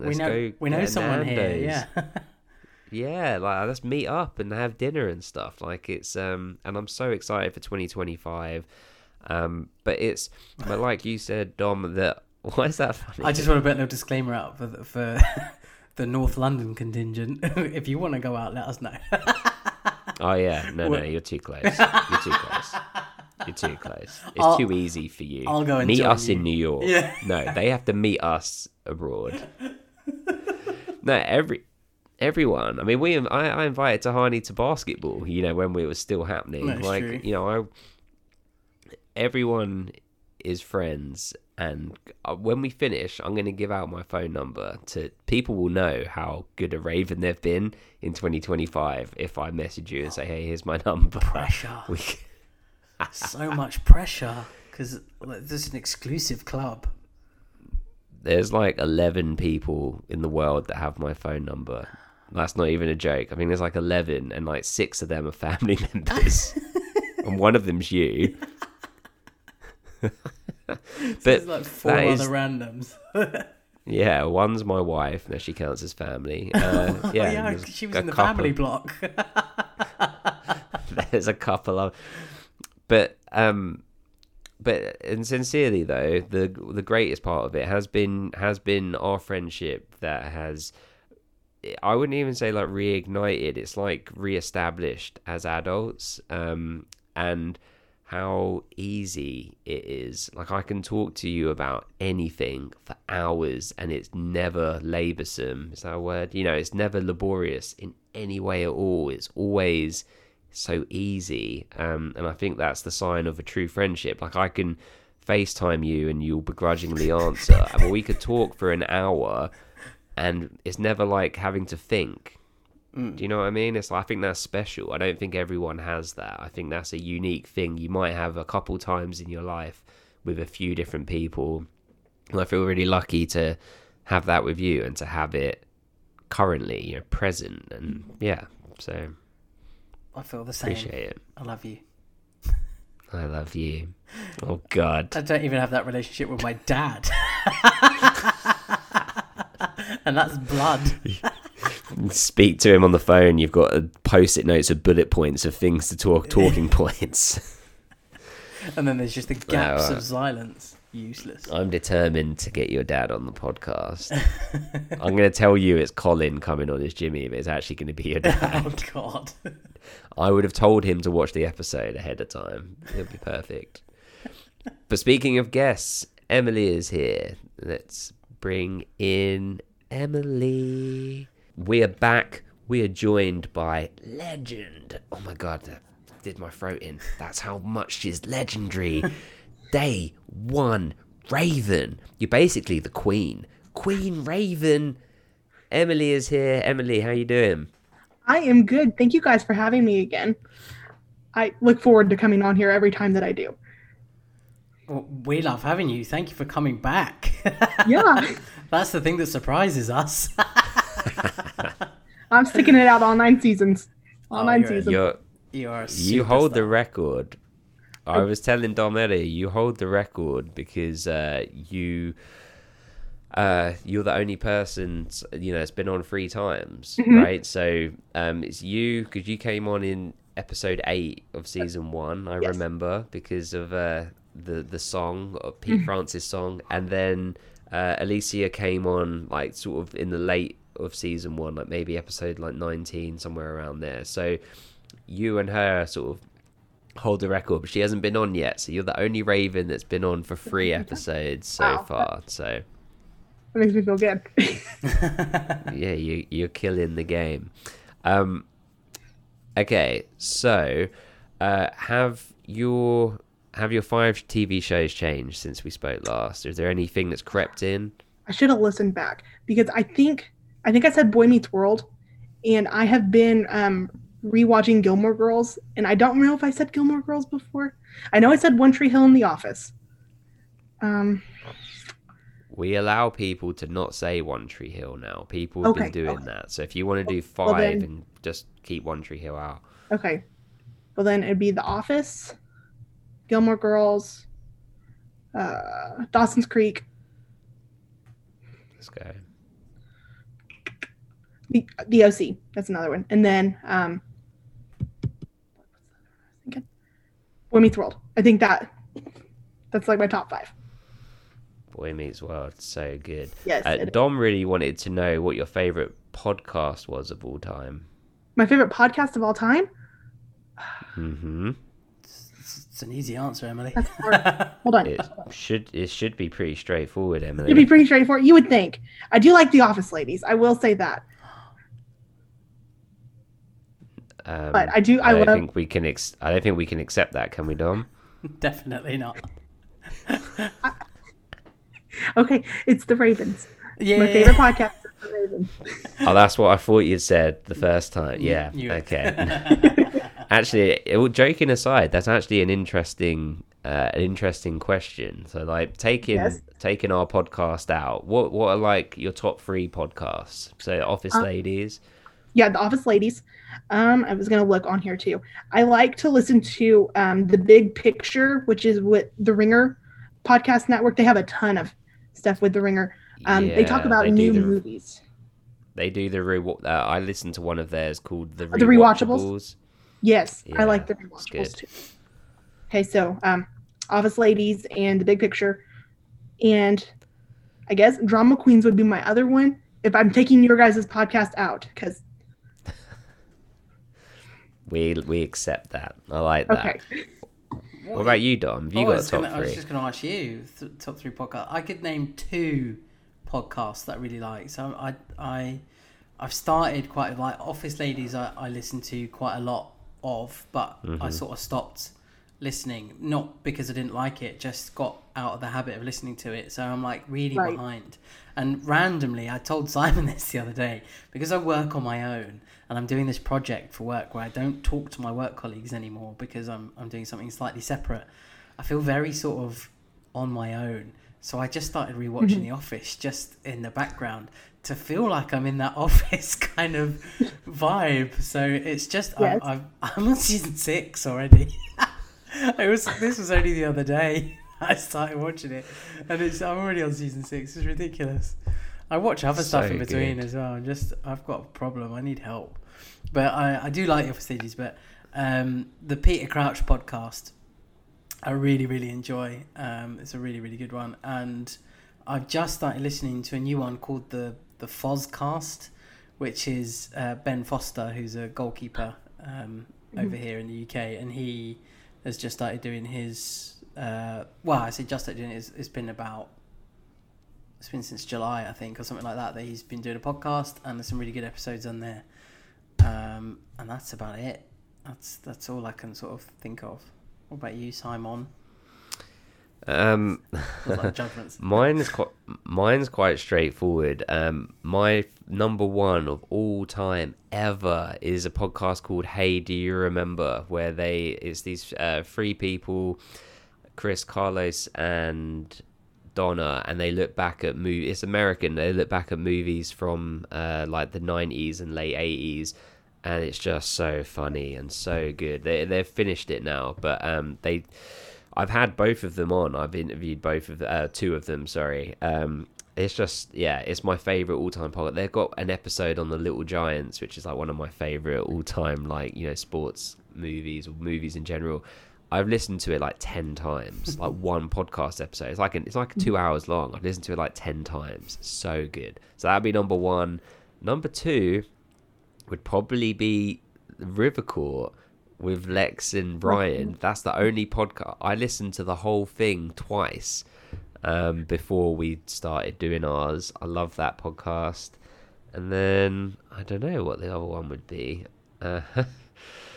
Probably be checking your subscriptions. Yeah.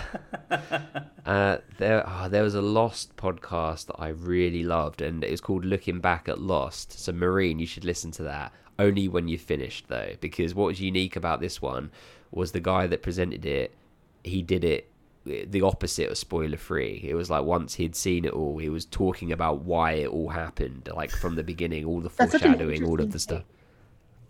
Yeah. What was even crazier about it was he did it on his own. It was a podcast with just one guy. Wow. Yeah. And he would just talk for like half an hour, but he did it really well, like really succinct, really prepared. So I'd recommend that one. But yeah, the truth is I actually, there's been times where I've listened to our own podcast and actually really enjoyed it, and I think it's because it kind of blends together all of the things I like about other podcasts. Like you get some of the stuff, like our personal stuff, and then I love like having like you on, Emily, and like all the people we come on. Like I think Dom said it earlier, but wait, did you say it off microphone or did you say it in the podcast? It was off mic. Podcast. Oh well, Dom was saying it earlier as well, but I like to think if I wasn't on the podcast, that it was the sort of thing I would listen to. That was basically what you were saying, right? Yeah. I said it makes me laugh. It's a lot when we have Raven on, or you know, stuff that you say. Occasionally, little things that I say still makes me laugh out loud. I literally last Tuesday I was in the supermarket listening back to our episode with Tammy, and I was laughing out loud at things and getting some funny looks in the aisles. So I try and listen back and have a little giggle, and yeah, it's good. Love it. Well, Emily, oh, hang on. Just before we move on, Emily, do you have any bad movies that you love that you've seen recently? I haven't even thought about, because I knew I forgot we were going to ask that question. No, and I still stand by what I said before about After. They did put out a third movie in the After series, and I think it's going to be as bad as the other ones. Excellent. Okay, well that remains then. That remains as your bad good movie. Yes. Well, you are on for an emotional episode. I mean, we watched 15 and 16, and we've said that we're not going to talk too much about 16. But obviously Dom can't make predictions, and he knows where it's going and everything. How did you enjoy the watch along with it? I mean, how did you find Dom's reactions and all of that stuff? Well, I was kind of late, and in the middle of 16 was when I joined it, and because I was helping my mom make dinner, so I was a little later to the podcast. But I figured that Dom would have a big reaction to what happened in 16. I mean, how can you not? It's like the catalyst that affects the rest of the show. You know, so like I enjoyed getting to see Dom's reaction to that. And what's funny is, so I mean, we'll talk more about it in the next episode, but Dom did predict. So people were like, in between 15 and 16, were like, dare I ask him what he thinks is going to happen with Jimmy? And people were like, are you going to ask him, Simon? Don't ask him. Ask him. Don't ask him. And I was like, oh, I've got to ask him. I thought I have to give him the opportunity to do it. Otherwise, it's not fair, you know? So I asked him, and the first words that came out of his mouth was, well, the way he's acting looks like he's going to take a gun into school. And I thought, fuck you, Dom. Fuck you. Well, yes. No, he got it.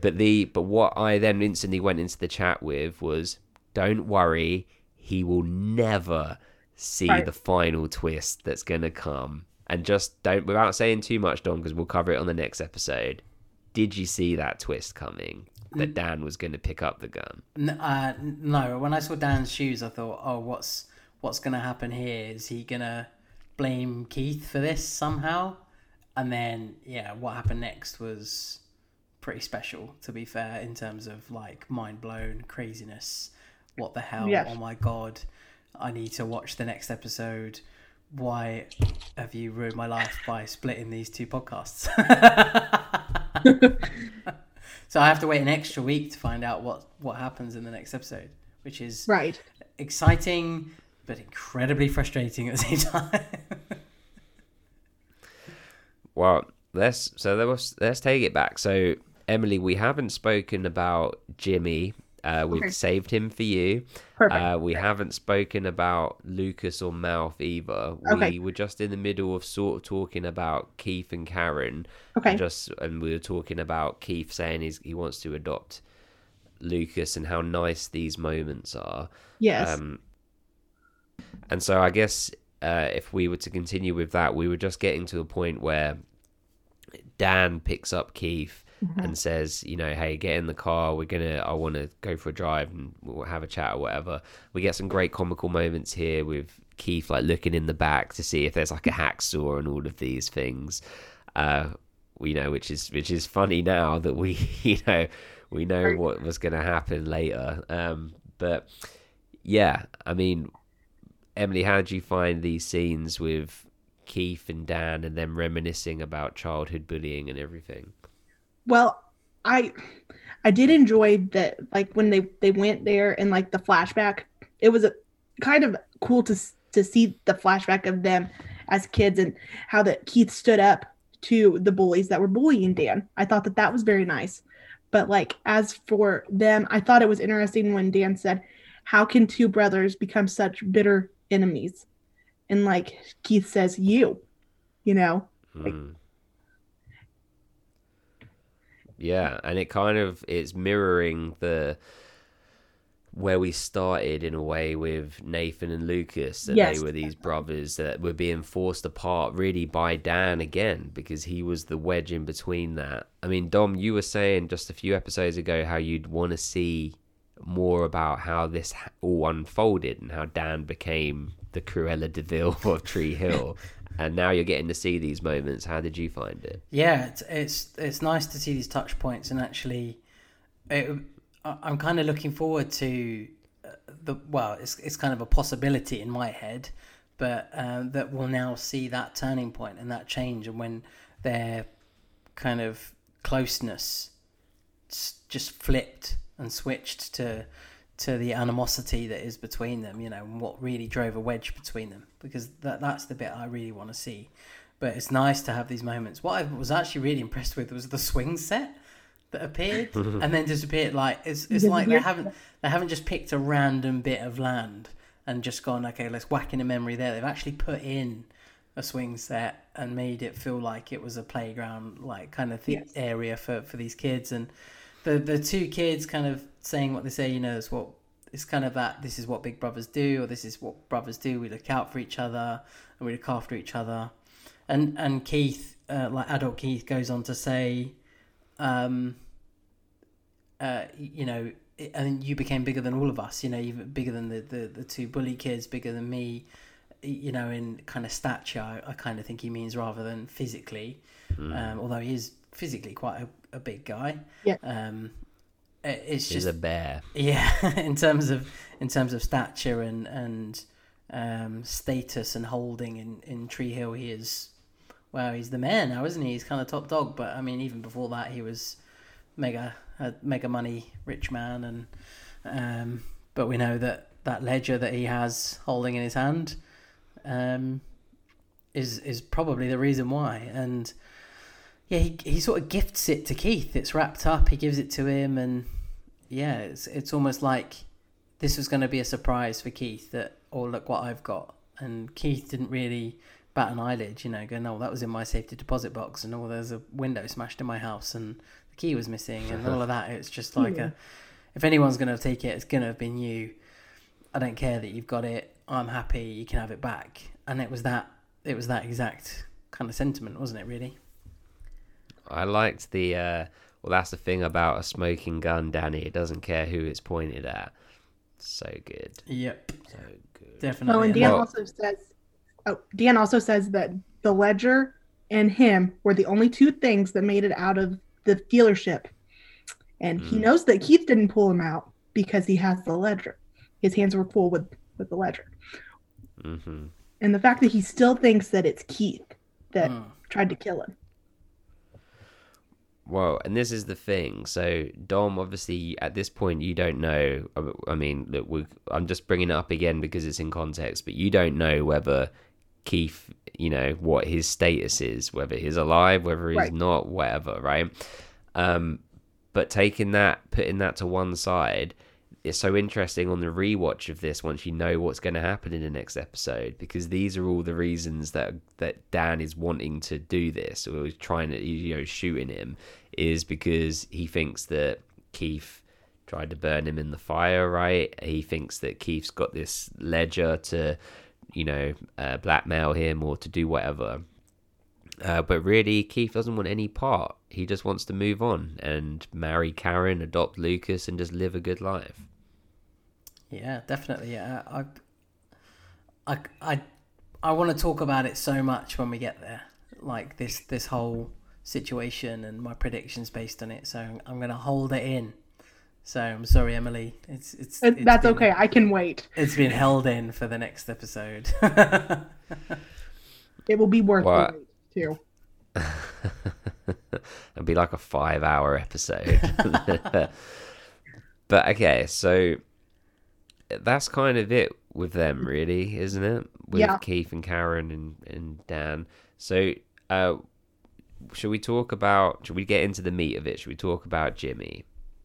Yes. So, Emily, are you able to remember when you're on your first watch when you saw Jimmy come back, how you felt about it the first time? Well, this is what's funny. I think I told you guys, my best friend was the one that told me that I should watch One Tree Hill. Well, she spoiled what happens in the next episode for me before I could even watch it, unbeknownstly to her, because she didn't know I was going to watch the show later on. And like, I don't care if I get spoiled for stuff. So like, I knew that was going to happen, that Dan was going to shoot Keith. I did not know Jimmy was going to come back, and that was going to be what set it up. So right. I really don't remember how I felt when Jimmy came back, more or less. I remember feeling like, oh, this kid, he's hurting, and like there's not anybody reaching out to help him. Yeah, I mean, there is gun violence in the UK. Like it does exist, and there have been horrific tragedies that have happened in schools here and things, on horrible things.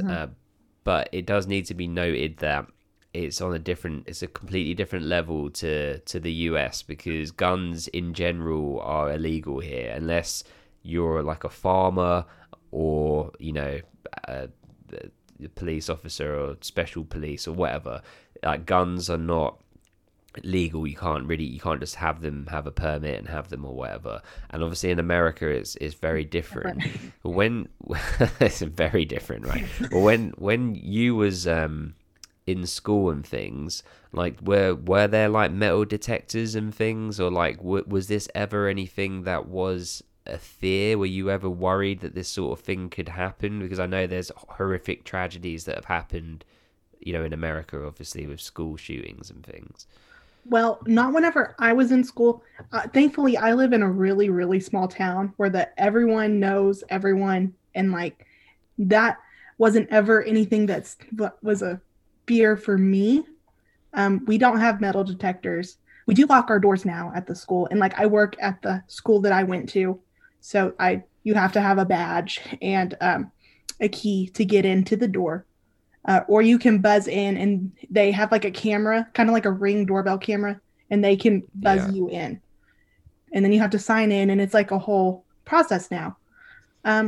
Earlier this year, it was actually earlier this school, like the previous school year, there was an incident where there was a gun pulled like 2 blocks away from the school while my sister was in school, and that was scary. They evacuated all. Well, I don't think they evacuated the kids. They locked down the school to keep it from going into the school, and I don't really remember how they got, because my sister got picked up early, and we went like 20 miles down the road to go have dinner and like get away from whatever was going on at near the school. But it was just crazy, and like I never thought anything like that would ever happen in my hometown, of like we have 700 people, so it was nuts that ever even happened. But as for like as a general here in America, yeah, like I do know places like bigger cities that have metal detectors, and they get thoroughly searched probably if the metal detectors do go off. And yeah, but not where I live. That's not what we have. Scary, yeah. Yes. Either way, yeah. And I think like what you said, hurting, yes, is exactly right. I mean, if you listen back, I'm sure you will. You'll hear Dom and I were giving some examples at the beginning of things of, kids being bullied and being cut off and all of these things. But before we even get into some of the Jimmy stuff, I want to pose a question to both of you, and I've been wrestling with it and thinking about it throughout today. How much of Jimmy's trajectory is down to Mouth? How much of it is his responsibility? Now, I have two two paths on it, and then I'll hand it over. One is, well, it's not his responsibility. Everyone's responsible for themselves. Okay, fine. But at the same time, he completely cut off his friend. Like Dom gave a great example earlier that I hadn't even thought of, that he held auditions for someone to commentate with him, which I never even considered, which of course, come on, that's what you did together. And it does feel like Lucas, okay, we didn't see Lucas and Jimmy as like super tight. They were like in the same friend group, but you know, Lucas was always doing his own thing. I think Mouth has some responsibility here. How do you guys feel about it? Dom, let's start with you. You haven't spoken for a minute. Responsibility is a difficult word in this episode because, okay, so just for context for Emily, is that I've predicted that Rachel is the one that put the video out, that found the time capsule and has put it out, because I don't know, we don't know from the next episode. Hopefully the one after that we find out. And I said that Rachel or whoever put that video out is, although Jimmy is kind of responsible for doing the shooting and taking the gun, that person is kind of like accountable for it because they've put that video out. They've put him further into that frame of mind and into that loneliness and that depression and have caused him to have so many more problems on top of the problems that he already had, you know, because it's just escalated it so much worse. And when we talk about the word responsibility and Mouth, I think Mouth has not necessarily a responsibility to this or is responsible for this, but has a connection to it that could have prevented it. That could have really supported Jimmy and supported his friend, or pointed him in the right direction, or even if he'd spoken to him once a month, you know, or whatever. There is an angle where, yeah, okay, Mouth really could have done something different to help prevent this. But from the other side, he's a teenager. He doesn't know what's going through this guy's head. People do move on. I mean, Lucas sums it up by saying it's a two-way street. You didn't reach out to us. So, you know, Jimmy is definitely responsible. So, but I will just add on that. But it's different when you leverage from a position of privilege. So, where it's a two-way street, but in terms of a social hierarchy, Jimmy would be calling Lucas, who is now up here with all of the like jocks and super. I'm air quoting for people who can't see. You know, where it's much easier for Lucas to call Jimmy because he's calling down. Do you know what I mean? But it's not really any different for him to call Mouth. So he knows that Mouth is still on the. Okay, it's a horrible way of phrasing it, but he's still on the geek trail. He's still in that category, isn't he? Really? So he could still technically reach out to Mouth. It just depends on how Mouth has responded to that, or you know, if he hasn't at all. I mean, the word responsible is the only thing that puts me off saying yes. He is, like, meaning Mouth, because you know, we talk about this all the time. Teenagers are dickheads and boys are stupid. So well, let's not say responsibility. Let's just say a part to play. Oh, definitely. Well, without a doubt. I'll shut up and let Emily talk now. But without a doubt, Mouth. Sorry. Yes, I think that not necessarily responsible, but a part to play. Sure. Yeah.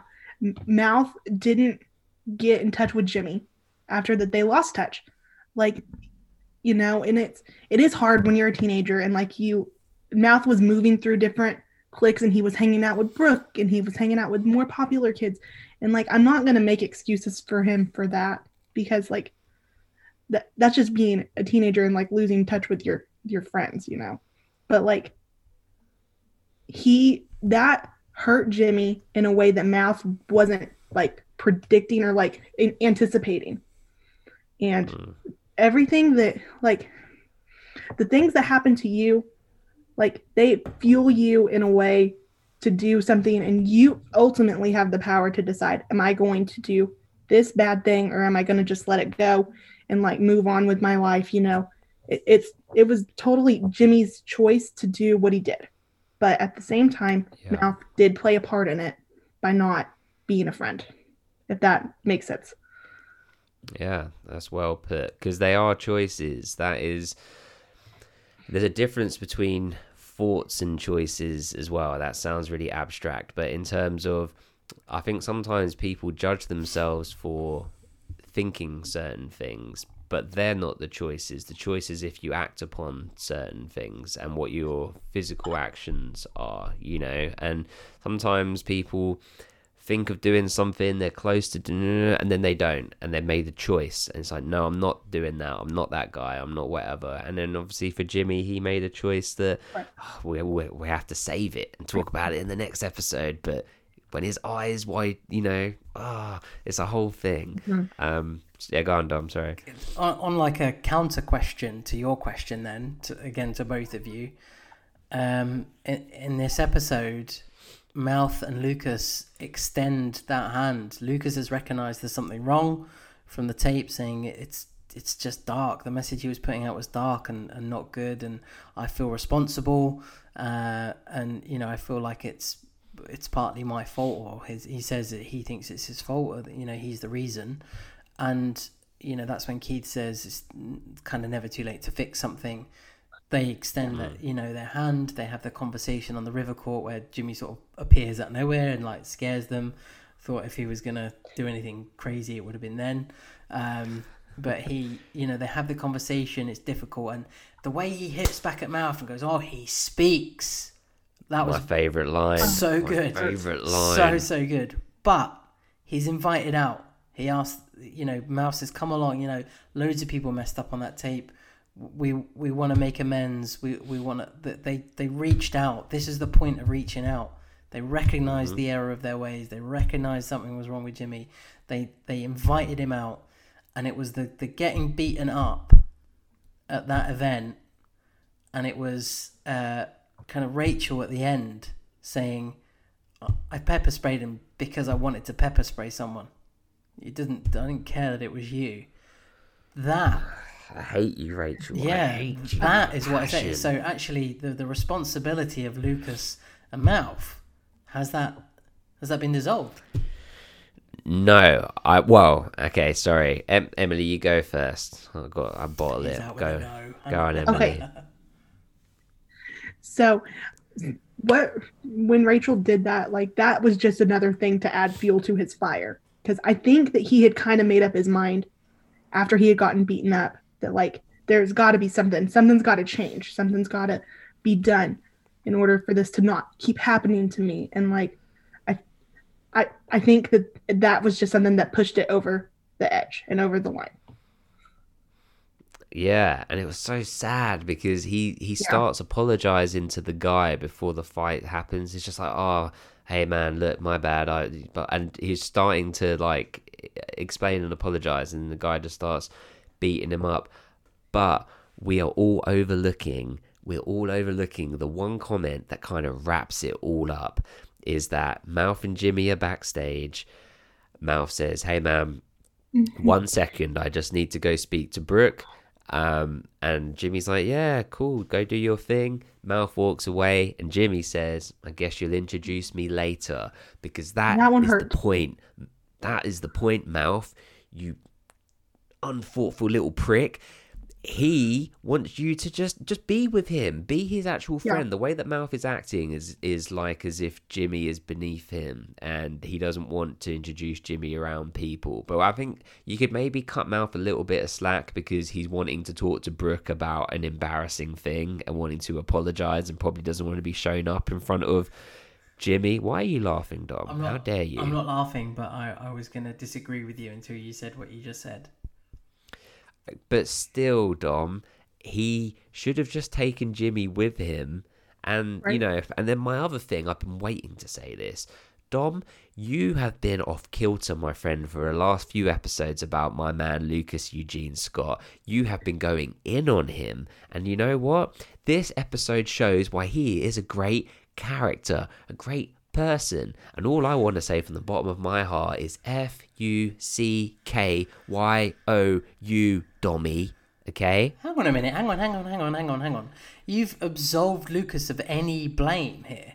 Lucas was just as much of a friend to Jimmy as Mouth was. Never. And now you've suddenly decided that Mouth is fully to blame, when Lucas just went off and did his own thing at this point as well. And Mouth actually went, oh wait there a sec, I just need to go and talk to Brooke, sorry. It's going to be an awkward conversation. I don't want to drag you into it. I'll be right back, is essentially what happened. It wasn't I'm ditching you or I'm being a piece of shit and just leaving you for it. It was, I just need to go and talk to her quickly because I need to go and clear the air and sort something out. And it's going to be awkward for you standing there. And it might be awkward for Brooke with you standing there. So just wait there a minute. I'll be right back, Jimmy. Where's Lucas in all of that? No, Lucas is not absolved of blame.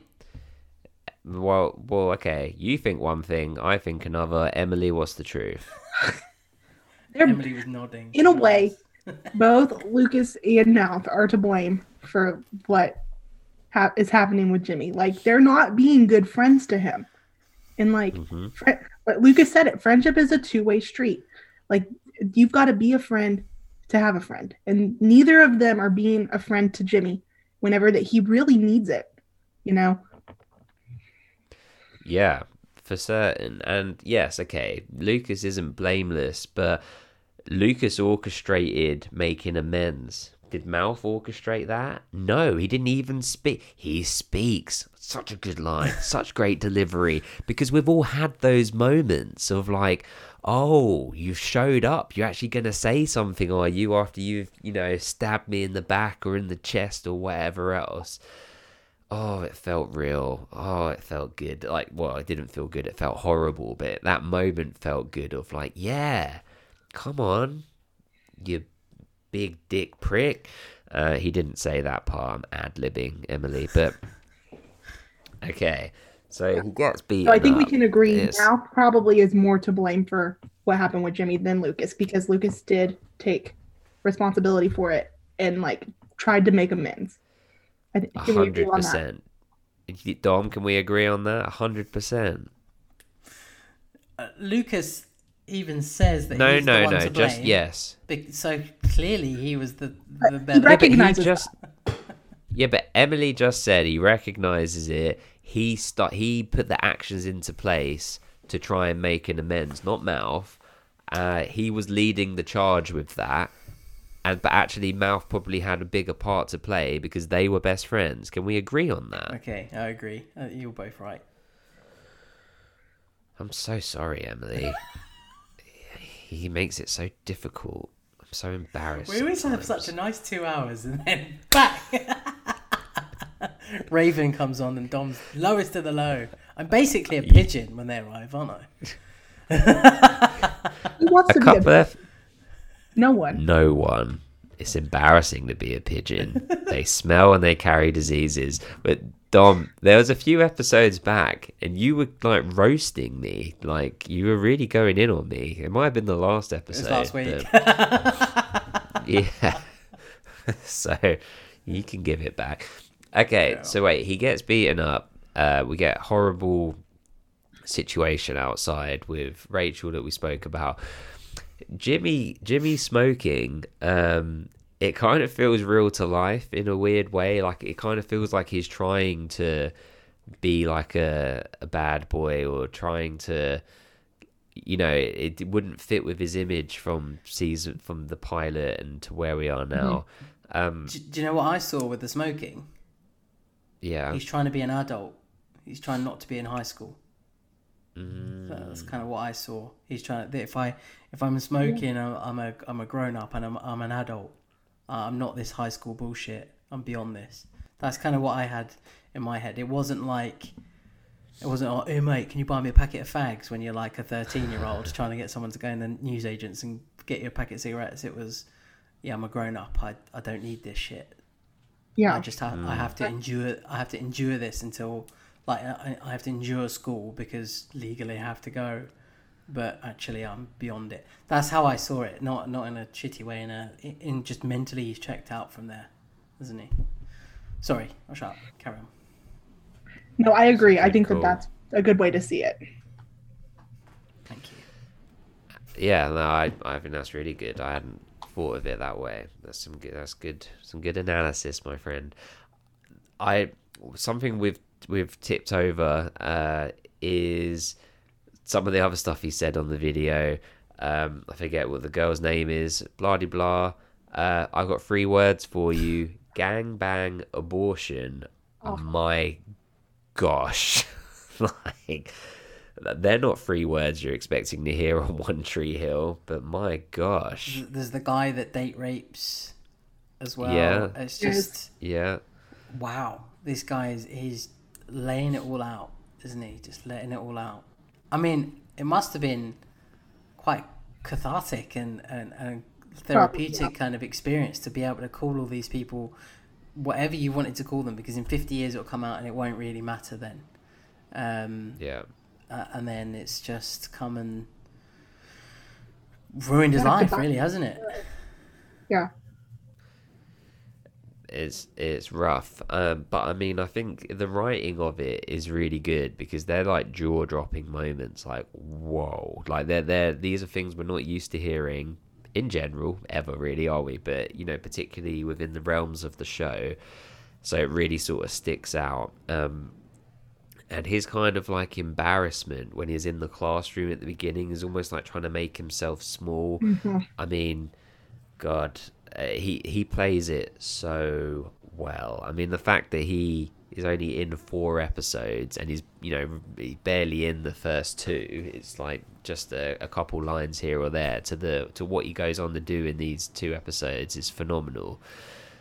What's funny is him and Mouth, both the actors in real life, both have made appearances in Dawson's Creek. Yes, they have.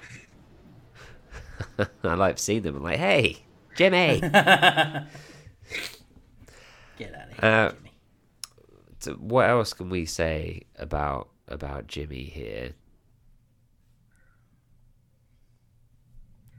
I mean, Emily, do you have any other thoughts on Jimmy's trajectory? Colin does a really, really good job portraying Jimmy in this episode and obviously the next. And he just, for him only being on the show for 4 episodes, he has one of the biggest impacts of the show. I will say that. Yeah, for sure. I mean, we'll talk more about his portrayal in the next episode, but the way he uses his voice, his eyes in particular, like they look so like there's like so much going on, like under the surface. Yeah, it's insane. The breaking of his glasses seems to be symbolic, and then there's something in the next episode that like I'll talk about when we get to the next episode, that just again with his eyes that just seems it was the breaking of those glasses seemed to be a really strong point in this episode, because you see it happen, you see him take them off, you see him discard them, and then you see Mouth find them, and it was kind of like this is definitely symbolic. This means something, and I don't know whether you guys thought the same. Well, in the next episode, it's called With Tired Eyes. I can't remember the full title, but yeah, or like With Tired Eyes, with something about we wept or we slept. Or I always get it wrong, but it's a long title. Yeah.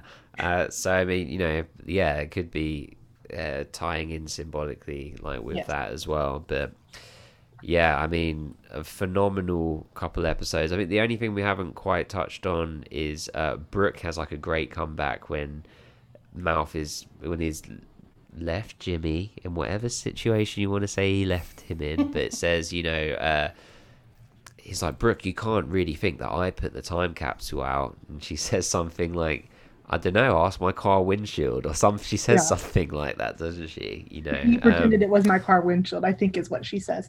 Mm-hmm. Right. Which is such a great sort of zinger back. But good episode for Brooke too. And then the other thing great Brooke episode. Another thing we have to just mention, so I don't forget, but then we'll move on to judgments because we can sort of touch on bits we haven't within that. But Whitey's monologue at the end is one of the most sort of like quoted, infamous ones. There he is, of the show, particularly things where he says things like, you got to learn to let go of the past. And it's in the darkest of night is when you can see the stars, and it's epic. I mean, Emily, you appreciate the Whitey monologue? Yes, that is actually I have it down as my favorite quote. It's one of my favorite quotes from the entire show, but I have it all wrote down, the whole entire thing.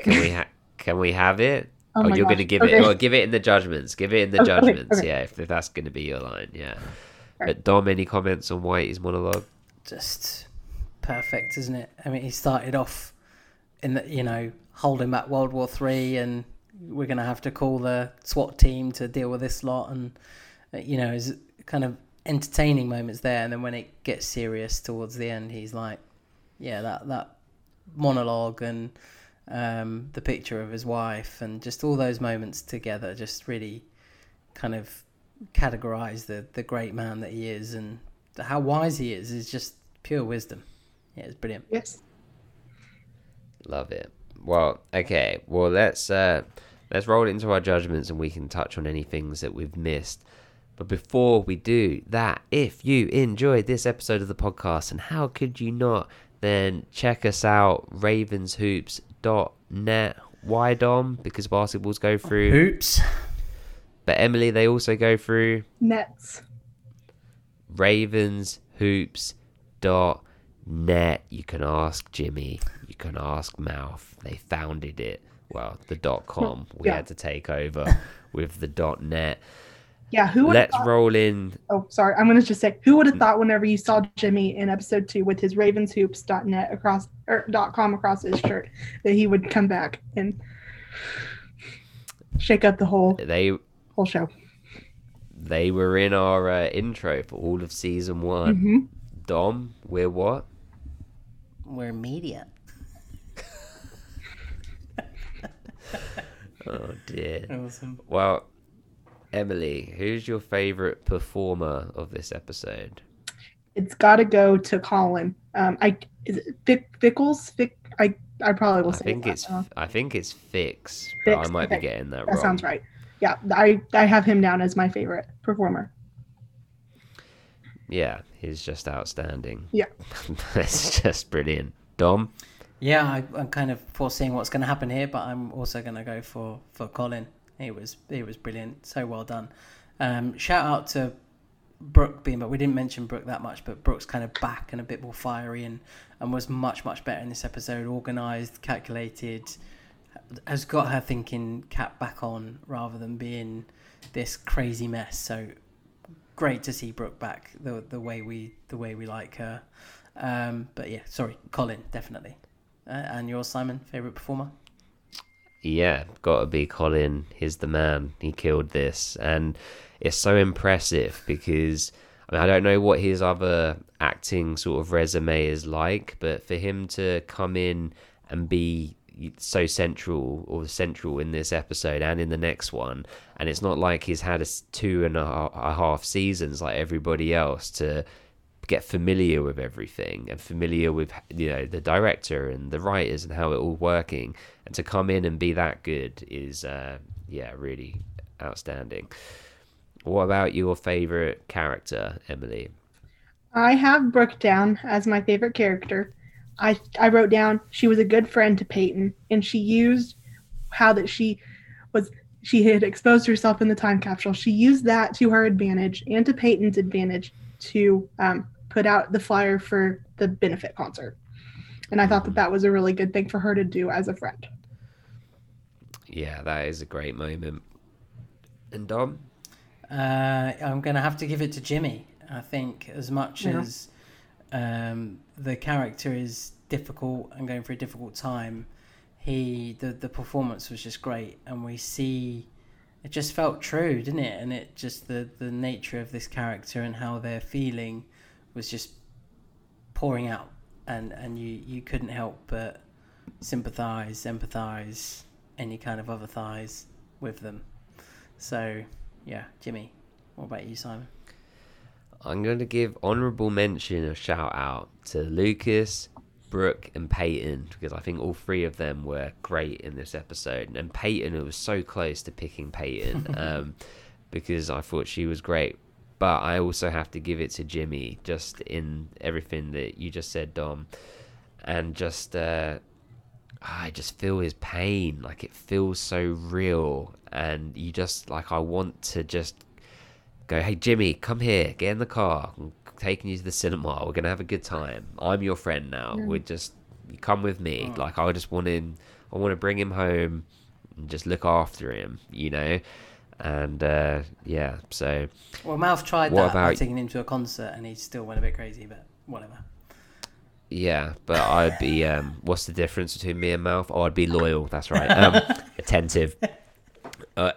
Emily, what about your favourite background performer, one line or less? Okay, so I had wrote down Pete Wentz, but I went back and watched it. He has like 3 lines in his little itty bitty scene that he's in. So my next one I wrote down was the guy who trips over the bike rack whenever that he's looking at the poster of Brooke. That was he was my favorite background performer.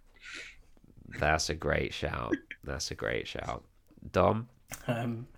You're not going to be happy about this, but the guy that punches Lucas 3 times in the face is my favourite background performer. He doesn't say a word, but he has the best. He was probably my favourite character, to be honest. But let me just remember how the song goes. Fuckyou, Dommy. That's good. Well, I didn't know if you're. That made me laugh. I'm not sure if you're going to accept this, but I got some explanation. It feels like he might say 2 lines because Nathan says like okay or yeah or something in between. But I actually believe the guy is still saying 1 sentence and he just took a breath or a comma. And so I believe it's 1 line. But the guy from Empire Records that says, oh, she's great, she just needs to be touring, and then or something like that. Is he acceptable? I don't know, because he's like, you're Hayley's husband's right? You're Hayley's husband, right? Yeah. And then he says something else. I think it's actually more than 2 lines. Now you're the guy punching me in the face 3 times. Then I go with Emily's bike rack guy, because that's a great shout. Sorry. But honourable mention, was his name Dallas or something like that? Yeah, something like that. Something like that, yeah. Let's call him Dallas. Emily, what was your favourite line of the episode? Okay. Are you ready for this? Oh, yeah. His whole monologue says, let me take a breath because it is long. It says, it's been 50 years, 50 long years since I've done this. Looking back on what I said all those years ago, all the hopes and dreams I had, I've come to the conclusion that if having things turn out the way you wanted them to is a measure of a successful life, then some would say I am a failure. The important thing is to not be bitter over life's disappointments. Learn to let go of the past and recognize that every day won't be sunny. And when you find yourself lost in the darkness and despair, remember it's only in the black of night you see the stars, and those stars will lead you back home. So don't be afraid to make mistakes, to stumble and to fall, because most of the time, the greatest reward comes from doing the things that scare you the most. Maybe you'll get everything you wish for. Maybe you'll get more than you ever could have imagined. Who knows where life will take you? The road is long, and in the end, the journey is the destination. Wow. Perfectly read. That was lovely. I'll look forward to listening to that part back. That part I'm definitely going to listen to. Very good. Loved it. Thank you. That's great. Dom? You go first on this one because I steal your thunder on all of the ratings and judgments at the end. So I know that you should have first dibs on the line. Oh God, thank you. There's so many great lines in this. So many. That whole monologue was perfect. It was really close to choosing it, but I have to go with he speaks, just because Okay. I felt that in my like heart. Like you could just like, you disloyal fool ass bitch made punk. That's what he says in Training Day. But that's like, it's the same kind of sentiment. It's like he speaks. The audacity. Yeah, I love that line. Dommy? A great choice. A very, very, very good choice. And I wrote down Whitey's monologue was, like, as a mention, like, it was brilliant. So brilliant that you've read all of that, Emily, because that's fantastic. Because thank you. I thought it definitely needed to be said. I wrote down Keith to Lucas, it's never too late to try and fix things. I also wrote down Keith to Dan, that's the thing about a smoking gun, Dan, it doesn't care who it's pointed at. But my favourite line was also, he speaks, for exactly the same reasons you said, Simon. It's probably the most impactful 2 words of the whole episode, and really made a point. And yeah, definitely. It's like he'd been holding it in for like a year and just wanting to say something, and it's just like, oh, he speaks. So good. What about your favorite song, Emily? I wrote down quite a few and I even wrote in my notes that this episode has some of the best music in the show, in my opinion. But if I have to pick just one, I think I would pick Dark Blue by Jack's Mannequin. But honorable mention too, definitely Halo by Haley James Scott. That one we got to hear it in its full entirety and lovely. I love that song. It was my alarm to get up my senior year of high school. So love that song. But if I had to pick just one, it'd be Jack's Mannequin, Dark Blue. Nice. Dom? I went for a song that was a little bit out the way, but definitely featured in this episode. So the kind of easy choice would be Fall Down Boy. And to pick that song. It was a great song. And Jack's Mannequin as well, great song. But I actually picked the We Are Scientists song that played right at the beginning of the trick night, which was Nobody Move, Nobody Get Hurt. So, and I used to really like We Are Scientists, so yeah, I'm going for that song. Simon, do you have one?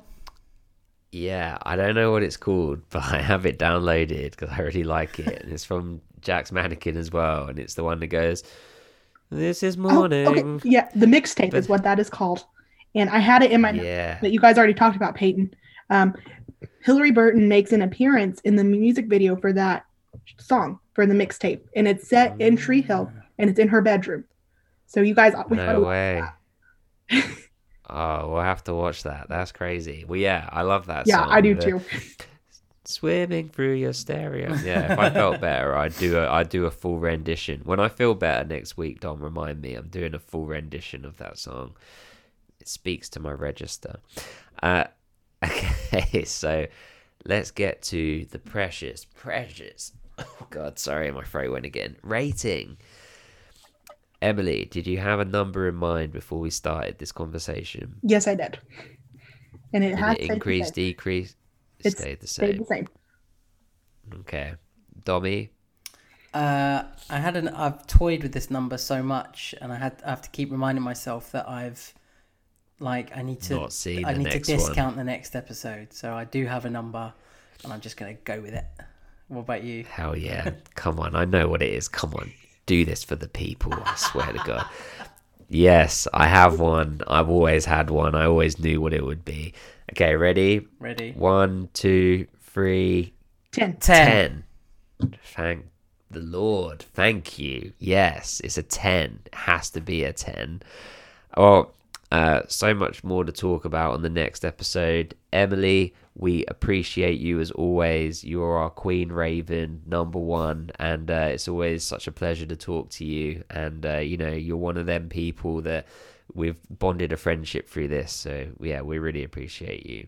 I'm so glad to be here. I love coming on here and talking to you guys. It's the highlight they'll be the highlight of my week for sure this week. Oh, well, you've obviously got a slow week on then. No. You're an absolute superstar, Emily. We love getting to talk to you and having you on, and you again bring different insights to what we bring as well, and always have a different edge, and it's fantastic. So thank you for joining us. Yeah, thank you guys for having me, and hopefully I will be back. I know in season 4, but didn't I say for another one this season? Yeah, well, just message me. Okay, We'll sort it out. We're pretty good. Sure. We're good. Okay. Yeah. Whatever's in there, if it's not in there, we'll put it in there. Okay. But Dom, let's get a Ravens on 3, my man. We're just going normal. Yeah, let's do it. Ravens on 3, everybody. You ready? 1, 2, Yes. 3. Ravens. Ravens.